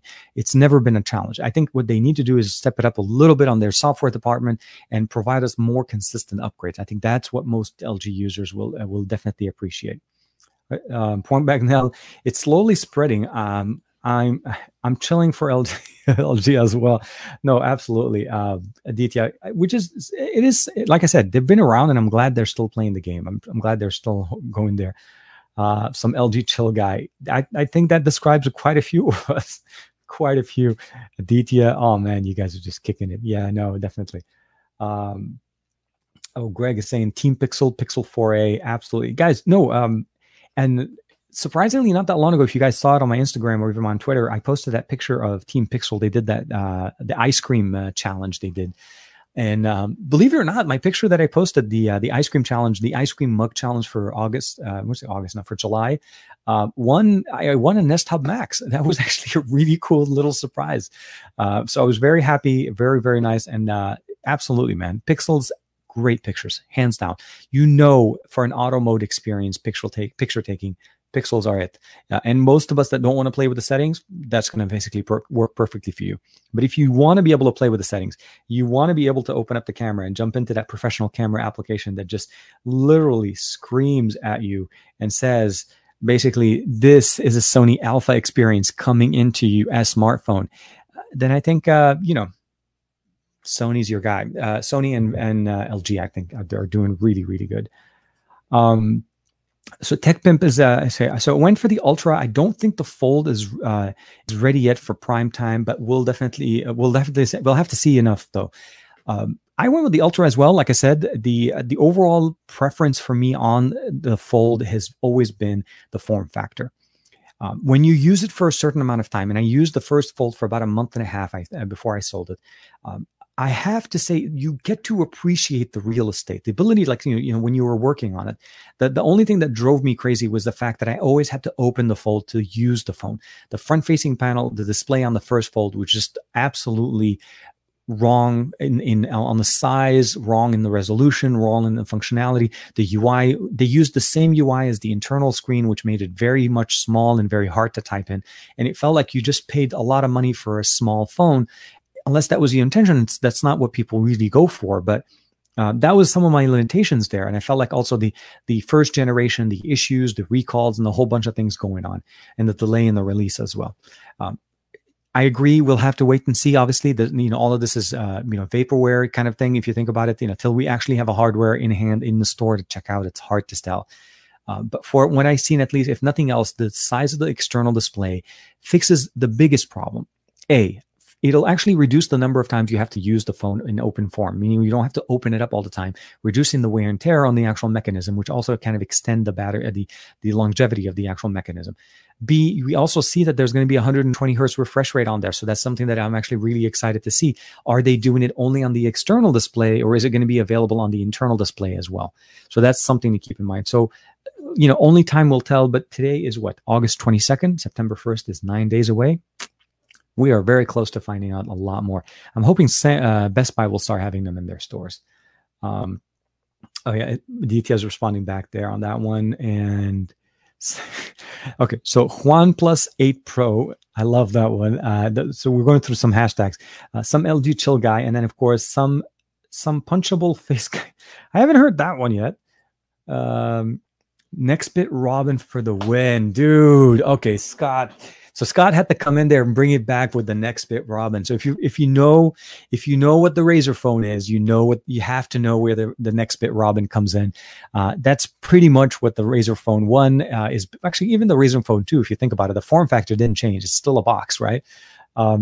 But yeah, no, man, I remember the Nextbit. I was working with XDA at the with Android Barbecue back in Texas, I think, 1 year when Nextbit was there, and the team there was just absolutely fantastic. I was very sad to see when they sold, and but I'm very happy that. Well, I was happy that Razer kind of took over, right, and then they kind of carried it on, and then sadly it kind of ended again. So we'll have to see. But man, you're bringing it back there, Scott. Appreciate it. Scott, yeah, no, definitely. See, no, you guys remember. I missed the Robin. Damn you, Razer. Juan is on the same thing. No, dude, come on. Yeah, no, definitely. The Nextbit Robin, especially that, I want to say that lime green that they had, it's just crazy. Before I go too far, I just realized we are getting close to that 2-hour mark. It is 1 hour and 49 minutes, and it is time to do the Inception. Let me do this. Let me cancel this. And hold on, let's see. Who's going to be our Inception guy today? Let's actually, you know what? It's going to be Greg. Greg is going to be our guy today. Let's go ahead and we're going to share the second screen. Oh, you know what? Actually, it'd be nice if I moved it there first, right? Because the Inception doesn't work otherwise. So here we are. Share second screen. 1, 2, and you got to remember doing it correctly. We'll take out Greg real quick, and then we bring Greg back into it. So yeah, I'm enjoying it way too much, way too much. The other thing that I'm also really excited about today, which I haven't really mentioned much, is I picked up a brand new pair of Brooks Trans 17. Trans 7, sorry, not 17. I'm like jumping years ahead. So brand new running shoes. Really, really excited to getting some new running shoes and breaking them in and actually trying to enjoy running again. I realized that I let my my selection of running shoes wear out too much, that it started to cause some pain a little bit, and it caused me to not run for the last couple of weeks, which kind of bums me out a little bit. But I definitely appreciate it. Running always kind of helps me de-stress. No more carrying a pen, owning a Samsung Note Smart Pen. No, definitely. There's a benefit, obviously, for the carrying part.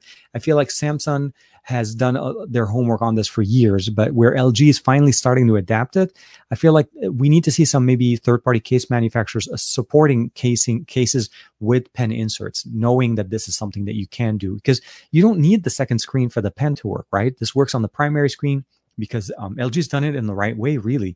They're using the same panel on the main device that they use in the second screen in the case. So you're not losing the functionality. You just either have 2 displays or 1. And if you do want that flexibility, you're able to flex it, of course. The Razer phone was good. It was a good phone, but it lacked the triggers like the ROG and the Black Shark. Absolutely. There are some functions that you can do.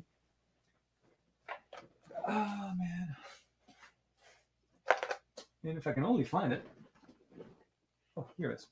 So look out for something. I don't know if you guys have seen this before. So Matt, not that I don't want to jump into that one specifically, but if you've heard of something like this is called, and so right there, it's called the Falcon 4. This is from GameSir. This, my friend, brings triggers to every device, any device. And what I mean by any device, I mean any device. This is the Sony, the Xperia 1 II now has triggers.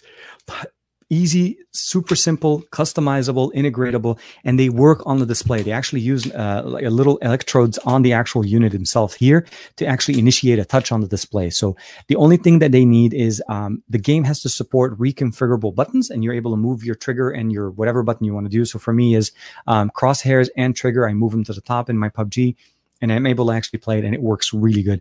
I'm working on a video for that one very soon. So this is the Falcon, the F4 Falcon from GameSir.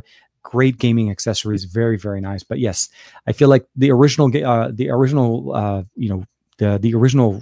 phone didn't have it, or even the second one. That was one of the limitations they had. I do believe the Razer didn't lean into the gaming aspect as much as ROG. It was one of the first interactions of gaming devices in this, and the speakers and the screen, of course, were really, really good. Absolutely no. And I keep remembering even Project Lisa. That was the other thing that never became, because I don't know if it's because the demo was lost or got stolen at CES. But Juan Carlos and I were at CES during the year where they had it there, and they were actually using that little docking mechanism, running Android off of off of your phone, and then using it as a touchpad. They were doing some really good things with it, and I was hoping for more. There was a lot of promise into that ecosystem that I don't think we saw any kind of continuation there. But I hope that we see more and more come through from that. Muhammad Nasir saying is the Note 20 Ultra 4G versus 5G. Is it really worth the extra price since 5G is not available everywhere? So at the end of the day, this is where the difference is. I feel like the 4G model will have better battery life overall, not because there is an issue with 5G, like you said, its availability. But I feel like where it is right now, the 4G LTE capabilities in most areas are very comparable to the low band or the mid bands that we see for 5G in the US. T-Mobile finally started working in the mid band, and it's not even available in all of their markets. So there's something to be said there. At the end of the day, I feel like as long as the RAM storage configuration works for you, let that help you decide on the device more than the 4G and 5G. Because at the end of the day, you can't turn off 5G on the 5G model and keep it to 4G and still get the benefits of not having to worry about 5G. So meaning the phone won't have to be seeking 5G technology to try to find it all the time. So it'll actually save power since 4G is more prominent. Depending on where you are, of course, that also helps you as well. But if you can find the right configuration in 4G as far as the RAM storage with the device that you're looking for, I think it's a better deal. I really don't think 5G is big currently. It's going to be. This is what happens with what most people are doing is they're banking on the fact that 5G will be the biggest thing, and they're future-proofing by going with 5G tech. The surprising factor is when we start seeing that from companies that are trying to push 5G on everything, releasing 4G models. So the question would be is, so Sony released the Xperia 1 Mark II in the US, even though it's running the X55, even though it has the 865 Plus, still doesn't have 5G, but that was cited purely because of the inconsistency in services that we have when it comes to 5G in the US. We have, mid-band, low-band, ultra, millimeter wave, and depending on which carrier you're in, different markets you're in there, some carriers were giving you 5GE, where that's not even close to being 5G. So those are the things that you want to keep in mind, the different experiences you're getting. But like I said, I would say 4G should be more than capable, but let the specifications make sure that they are always there. Greg, no, definitely. I see you guys enjoyed the Inception there. I didn't want to skip it. I don't forget it. I think the comment about it came up really early. What up, Meister? Hey man, good. I hope good day, right? It's noon. Always, man. Yeah. Just do mine's finger claws technique. Juan Carlos is actually, I think that's a response to Aditya. He's like, don't worry about it, man. Just do the 9-finger claw technique and hold the phone with the pinky. Gotta get that. It's like, I don't know. I'm not sure how to do this. I like accessories that do function, that do add function, and of course can turn any phone into a trigger phone, because it's such a small, inexpensive little accessory. It charges via USB-C, so easy to charge it, easy to keep it running with you, and of course just works really, really good. I think a mid-band 5G will work better than the millimeter bands. Absolutely, no. Juan Carlos and I I want to say last year, had an opportunity to go check out Sprint's mid-band rollout in the LA area. And we were easily getting about 400 to 450 megabits down. To me, that was ridiculous. Now, yeah, it's nowhere close to millimeter wave, but we didn't need to have that line of sight function. And it also worked better indoors because of the way it bounces, the signal bounces better. So there's going to be, I think, a bigger push for sub-6 when it comes to mid-band and low-band. I think low-band is, for the most part right now, and I can't find a situation where it will just basically work that much better. Runs almost as good as 4G LTE for me, at least for me in T-Mobile land in the current market where I am. If we're jumping into into mid-band, I feel like that's where Sprint was really giving us some of those really good speeds. So you're going to average between 200 to 450. I think those are the speeds that we should be getting with 5G. When you're selling 5G to people, those are the things that people expect. They want to see speeds on their devices that are faster than what they can currently get on their 4G LTE. Hands down, that's what people expect. When they get the technology and they suddenly are getting speeds that are comparable, roughly about the same, it kind of makes you feel like, well, what did I just get the 5G for, right? I mean, at the end of the day, it is going to get better. And I think the merger of Sprint and T-Mobile, if nothing else, that's probably going to be the best benefit as a user, as long as that doesn't end up becoming a paywall kind of a thing. And I hope it doesn't. America is way behind on the 5G race. I agree. But you know what? It's slowly coming in. And as it always ends up being, by the time we get there, everybody else is jumping in on the next thing. But it's okay. I think overall, for me right now, ever since we've jumped on the 5G with T-Mobile, I've noticed more consistent speeds, better performance. But again, like I said, it's still, to me, if I turn it off and go back to 4G LTE, for the most part, it stays the same. Sorry, Juan. Mostly depends on how long you'll like to keep the phone, except very little network improvements on LTE. Oh, no, absolutely. I think if anything, what they're trying to do, and I think what they mentioned to us back then is, they're adding 5G. They're swapping in the antennas, the 4G LTE antennas, with 5G ones slowly. And the 5G antennas are backwards compatible. So yeah, for the most part, all their focus is on the 5G network. Improvements on 4G LTE is pretty much limited to what it currently is out there. Right now, T-Mobile only gets about 5 megabits. Oh, wow. T-Mobile only gets 5 megabits down on LTE and about 30 for 5G in my neighborhood. That's actually not bad. That's actually a really good improvement, but 5 megabits down is really slow. So I think what they're doing is they're swapping in the 5G a lot more, or they're maybe putting out some of those. I think what I was going to say, they're putting out more of the 5G towers, which I hope is really good. And of course, I just got a notification on my phones telling me that my running shoes are out for delivery. So yeah, maybe I may end up going for a run later this afternoon. Juan Salazar saying is, I'm on Call of Duty Mobile, would work well with those controllers. Would love to see it. To see it on the Switch though. This was something that'll be interesting. So you're thinking of using something a little bit bigger than that on the Switch. So you're basically keeping it on one controller without having to using the controls. It'll be interesting. I don't think it will work on the Switch, mostly because of the thickness on it. There's actually a certain limitation of how thick this can be. And it actually does have a little bit of cushioning on the back, on the front. It's a unique little gaming thing. So I'm actually, like I said, I've been playing with here on the Xperia 1 Mark II, mostly because of hardware concerns, as you know. Yeah, no, definitely. So we are getting 5Gs. Matt's now you're just egging us, man. Yeah. There's a lot of concerns going on with 5G in Europe, especially in the UK. So it's very hard to see. There's anywhere where you get new technology. And the weird part about it is we heard a lot of things similar to this roughly when 4G was first coming out. So it is always going to be interesting. Like our laptops, non-MacBooks, of course, have the proper array of ports.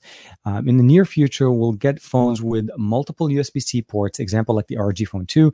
Absolutely. The fact that the phone has 3 USB-Cs, which was crazy.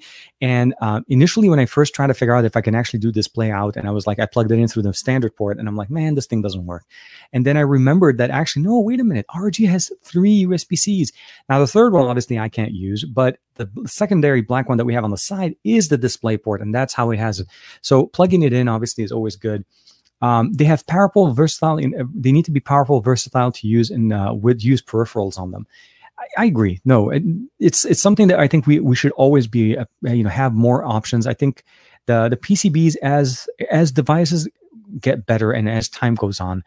Motherboards, if you notice, I mean, if you've ever opened up your phone, the back of the phone or the actual device, when you look at it realistically, this isn't all circuitry. The boards are not actually covering the entire device. You'll have them primarily housed in the top part of your phone, sitting right above where the battery will have somewhat of a big space in here in the back. So depending on how size it is. And then you'll have a small board on the bottom if you have let's say a headphone jack, or basically your adapter for the speaker, as well as the, basically your charging port. Circuitry can get definitely smaller. Hopefully we'll have more functions. Again, ASUS is able to prove to us multiple times that they're able to integrate 3 USB-C ports on a device with a massive battery, a headphone jack, and 120 frames refresh rate device. there's no question it's going to definitely be appreciated there. So I agree. We need to have more function, and I'm a big advocate for multifunctional tools when they do great. So when they work great, don't use it just for one. Like I said, this is a great gaming rig, but it's also a great editing rig. So for me, those are the functions that I need it to be. I can't have it just where I have a very nice gaming system that does really badly in video editing, because at that point I have to rely on too many options. Sarvana Raj says, TK, do you think that the Exynos version of the Samsung Galaxy Note 20 Ultra supports UFS 3.1? Samsung's official website has no info on the specs saying it supports FS. So I do want to say that I don't think it's 3.1. I think it supports UFS 3.0. I've seen a speed test done on one of my buddies that has the Note 20 Ultra, and it is actually 3.0. So, but I can't confirm it's 3.1 or 3.0, but definitely 3.0. I think OnePlus is one of the very few ones that actually support 3.1 currently. But yeah, no, it is fast internal storage. They didn't change that aspect of the device did not change. And this community is just so good. No, always, Javier, I appreciate it. It's always great. So with that being said, I just realized we crossed the 2 hours. I do want to say first and foremost, thank you to everybody for joining us. Gary, of course, hanging out with us. Javier, of course, Aditya and Aditya, since we have a couple now. We have Matt Tyler. Sam was jumping in there. Juan Carlos, of course, always. I am very, very much jealous of, I didn't see Fat Produce. I didn't see if Fat Produce was in the comments. I do want to say if I did miss you, sorry about that, bud. Greg was in there as well. I want to say good morning, of course. Everybody else, Matt, Sam. Make sure to catch Matt and Sam on Monday this week. They're going to have Super Saf and John Redinger as guests on the Across the Podcast. We have Josh Quinones that hung out with us at the beginning, of course. Hopefully he can get on their show as well. Gary, as always. David Burns, of course. And I don't think I saw Steve today, but if you did jump in there, Steve, I want to say thank you very much for hanging out with us. And of course, Goran Petrovic, as always. And if I did miss anybody, I do want to apologize. But I always appreciate you guys being part of the team. With that being said, be safe, be cool. Thank you for everybody and all the support that you gave me on the ROG Phone 2. Like I said, I am very. It is very interesting that the way the damage was done, that it actually there's no damage on the external display, but it was apparently hard enough of a. As I was putting it on the table, it was hard enough on it because of the edge, I guess when I was putting my hand on, it didn't hit the table right away, and because of the openness and the edge of the table, my actually hand came in and kind of went down, caused the actual LCD to break, but not the glass. So, but the entire thing is one assembly. So hopefully, once that piece comes in, I did put in an order. Fun and full, yeah, definitely. So that's what I want to say. I want to say thank you to Gary, thank you to Matt for throwing in a few bucks there as well to help support the replacement of the bringing this guy back to life. Fund. That's what I would probably say. That bringing back the ROG Phone 2 to life. I do need to pick up a kit, so I'll probably be checking out one of the other guys as well. See a few of the comments we have on Twitter, which kit to pick up to be able to do the replacement correctly. And I wouldn't mind doing like an hour-long live stream just to kind of get that in there, and then maybe we can do a screen replacement of reviving the ROG Phone 2. We'll do that as a live stream on its own. Let me know what you guys think in the comments, of course. And Matt, oh man, dude, I appreciate it. No, thank you very much, Matt, throwing in another super chat. Chemi, thank you very much. Of course, Gary as well. With everything you guys have been doing, you've been great. Be safe, be good. I will hopefully be pushing out some more videos. The Pixel 4a review is almost done. I'm going to be pushing that out. Actually, make sure to check out Juan Carlos's video when that comes out as well. The Pixel 4a by the Benchmarks video is coming out, where he does his actual assessment, and he offers the assessment of obviously how does the Pixel 4a stack up and how you should look at it from a benchmark point of view. I love that new series he's been doing. It's actually really, really nice. Across the podcast as usual. And oh man, dude, thank you. Appreciate it. And of course, Aditya jumping in, TKR base, save the ROG Phone 2. Thank you very much. I really, really appreciate you guys. Always great, always there, always hanging out. And I love hanging out, checking out a lot of cool things with you guys. Hopefully the shoes show up really soon. I'll try to see if I can get on the treadmill and do a quick run with them, just see how they feel. They're supposed to be much, much better than the Trans 3 that I have. So that's the last generation that I carried. And then of course they're going to be really good. And as soon as I get the new screen, I'll share with you guys some stuff on the Discord, and we'll talk about setting up a time, and we'll do a live stream, literally going through disassembling the ROG Phone 2, going in, replacing it, and bringing it back to life. I think that'll be a great video to do. Maybe I'll see. We'll see what we can do. We can we'll bring in some of you guys, have you guys jump in and give me some pointers. I'll let Aditya answer who the new Aditya is. That's the best way to say it. But again, thank you very much again. Be safe, stay cool if you can, of course. And I'll see you guys next week. And of course, look forward to some more content. And I'll have some more new things coming up. I want to actually do a revisit. I want to revisit the Xperia 1 Mark II. I want to play a little bit more with it since I've gotten it back with some of the new updates that they pushed out. Thank you very much again. I'll see you next week. And make sure to check out the audio version of the live stream if you guys would like to, as that one will be live within about an hour or so after the show airs. See you guys next time.